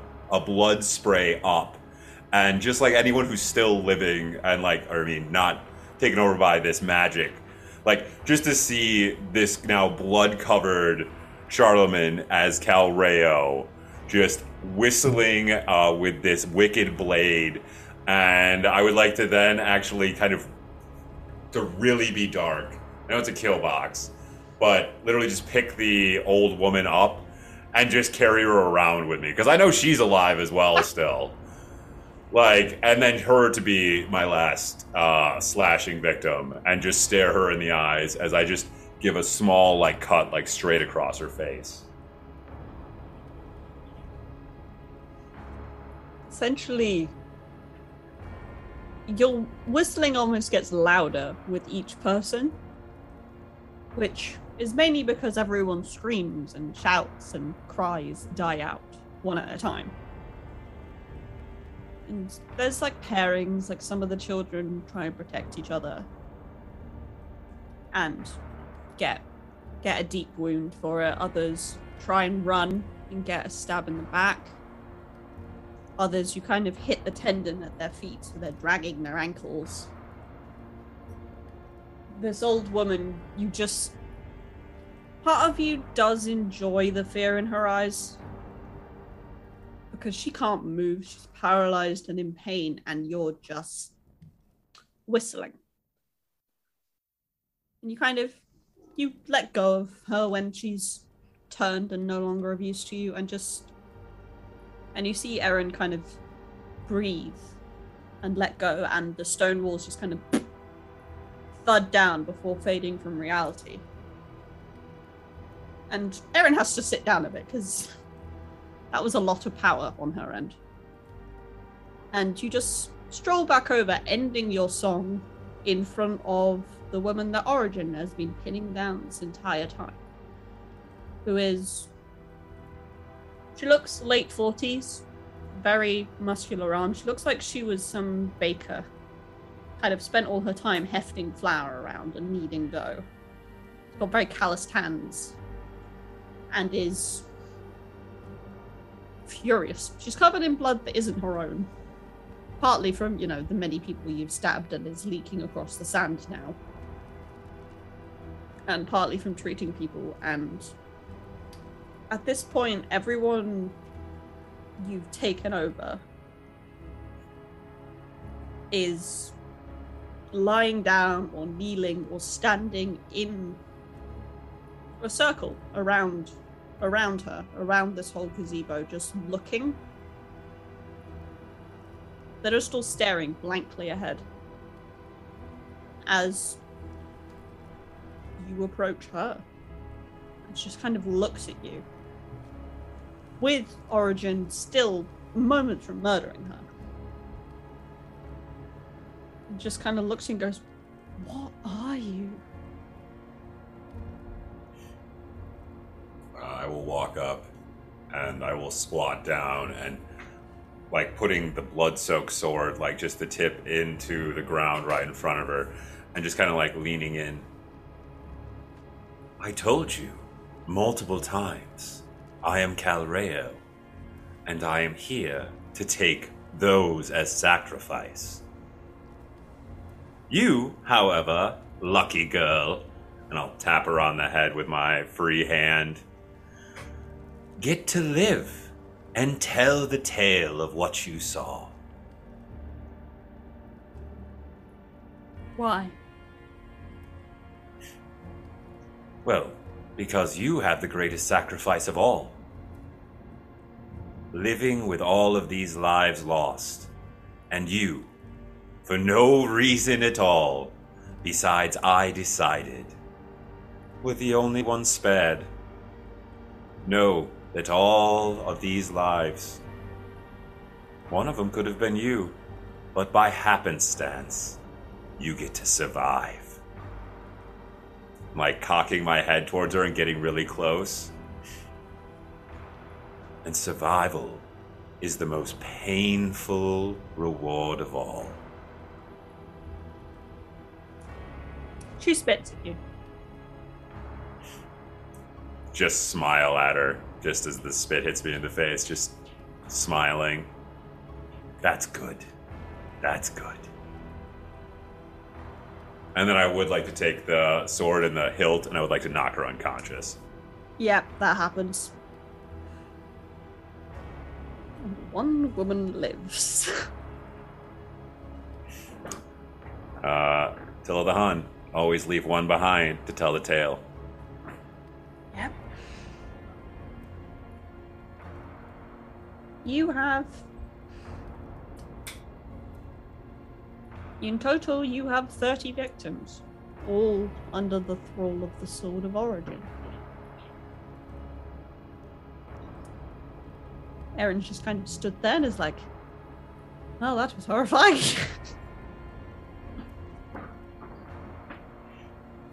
Origin just kind of lies down in the sand, doesn't seem to give a shit. Yeah, with that, then I will take the time to start carving the sigils and look at Erin. I assume you will need a moment to prepare. Yeah, you do the carving. I'll set up. Yeah, and with that, I will go to carving. Yep, you carve the sigil in each of these paralyzed people. In various... Some of them are better than others. As you know, some of these people are in better condition than others. Erin kind of... You see, she pulls out the armband with its yellowish tinge and... Dousing the fire with some water, she places it in the center and starts kind of scooping the bloodied sand and kind of packing it around it.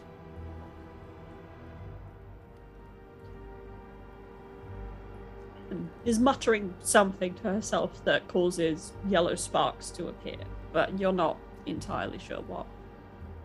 And, you know, you're more focused on carving into living flesh.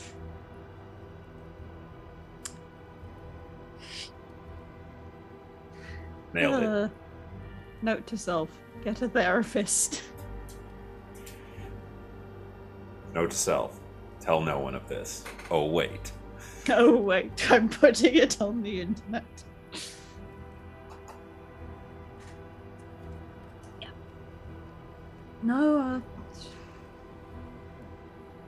She does that and she waits till you're done with all of those and it's like, okay. Personal suffering. It's up to you whether you choose blood or memories or both. But we need to give enough. We both need to give here. So I'll do some, but we both need to give here for this. It's the intention that counts with this kind of magic. It's the commitment of the caster. It's, if you're willing to go all this way, are you willing to make the same choices when it's your own neck on the block? You'll be able to tell when it's enough because kind of gestures of the bloodied sand. That will go black. Charlemagne just shifts back into themselves at this point. And once again, just the cold, emotionless, just face, no emotion at all, as he takes the Blade of Origin and I do not wish to relive the deeds of my past or the pain I have experienced. And I'll take the blade and with a pretty good whack to the wrist, I will stand over and kind of let the blood flow.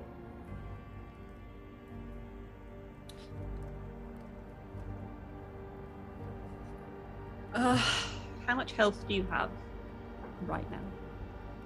37. Take 20 damage. 17. You just you stand there for a solid 10 minutes. Just bleeding, and you can feel getting dizzy. You can feel everything's a little bit shaky. But the main thing you just hear is the humming of the sword louder and louder. It almost is vibrating in your hand with glee.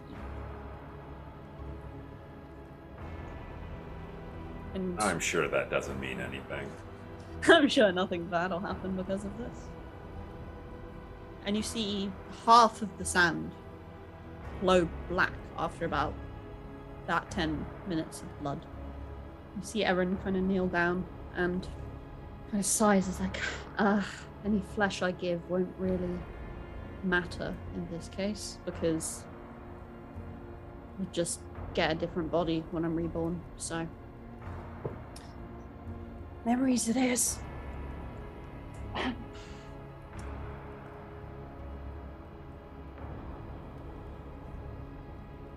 She kind of leans and places her hand on the sand. And it's quiet for about 15 minutes as like you can sense something passing from her to the sand, to the armband. And you see tears flow down her cheeks. And you see Origin in the corner kind of like he kind of chirps with concern, kind of wanders up to Erin, kind of noses at her. But she doesn't respond. See like her jaw clench, her teeth grind, and her skin just kind of fades with color instead of the vivid blue you're used to. It's paler and more, it's less like the deep sea and more like the sky at dawn. And she's eventually the sand goes black like yours did, and she steps back gasping and looking around in search of something or someone before her eyes land on you. She feels like how wet her cheeks are. Just kind of breathes out and puts a hand in Origin's fur, kind of drawing strength from him. And she's like, okay.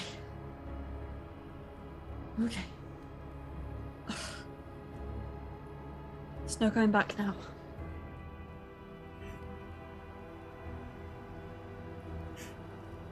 There was no going back a while ago.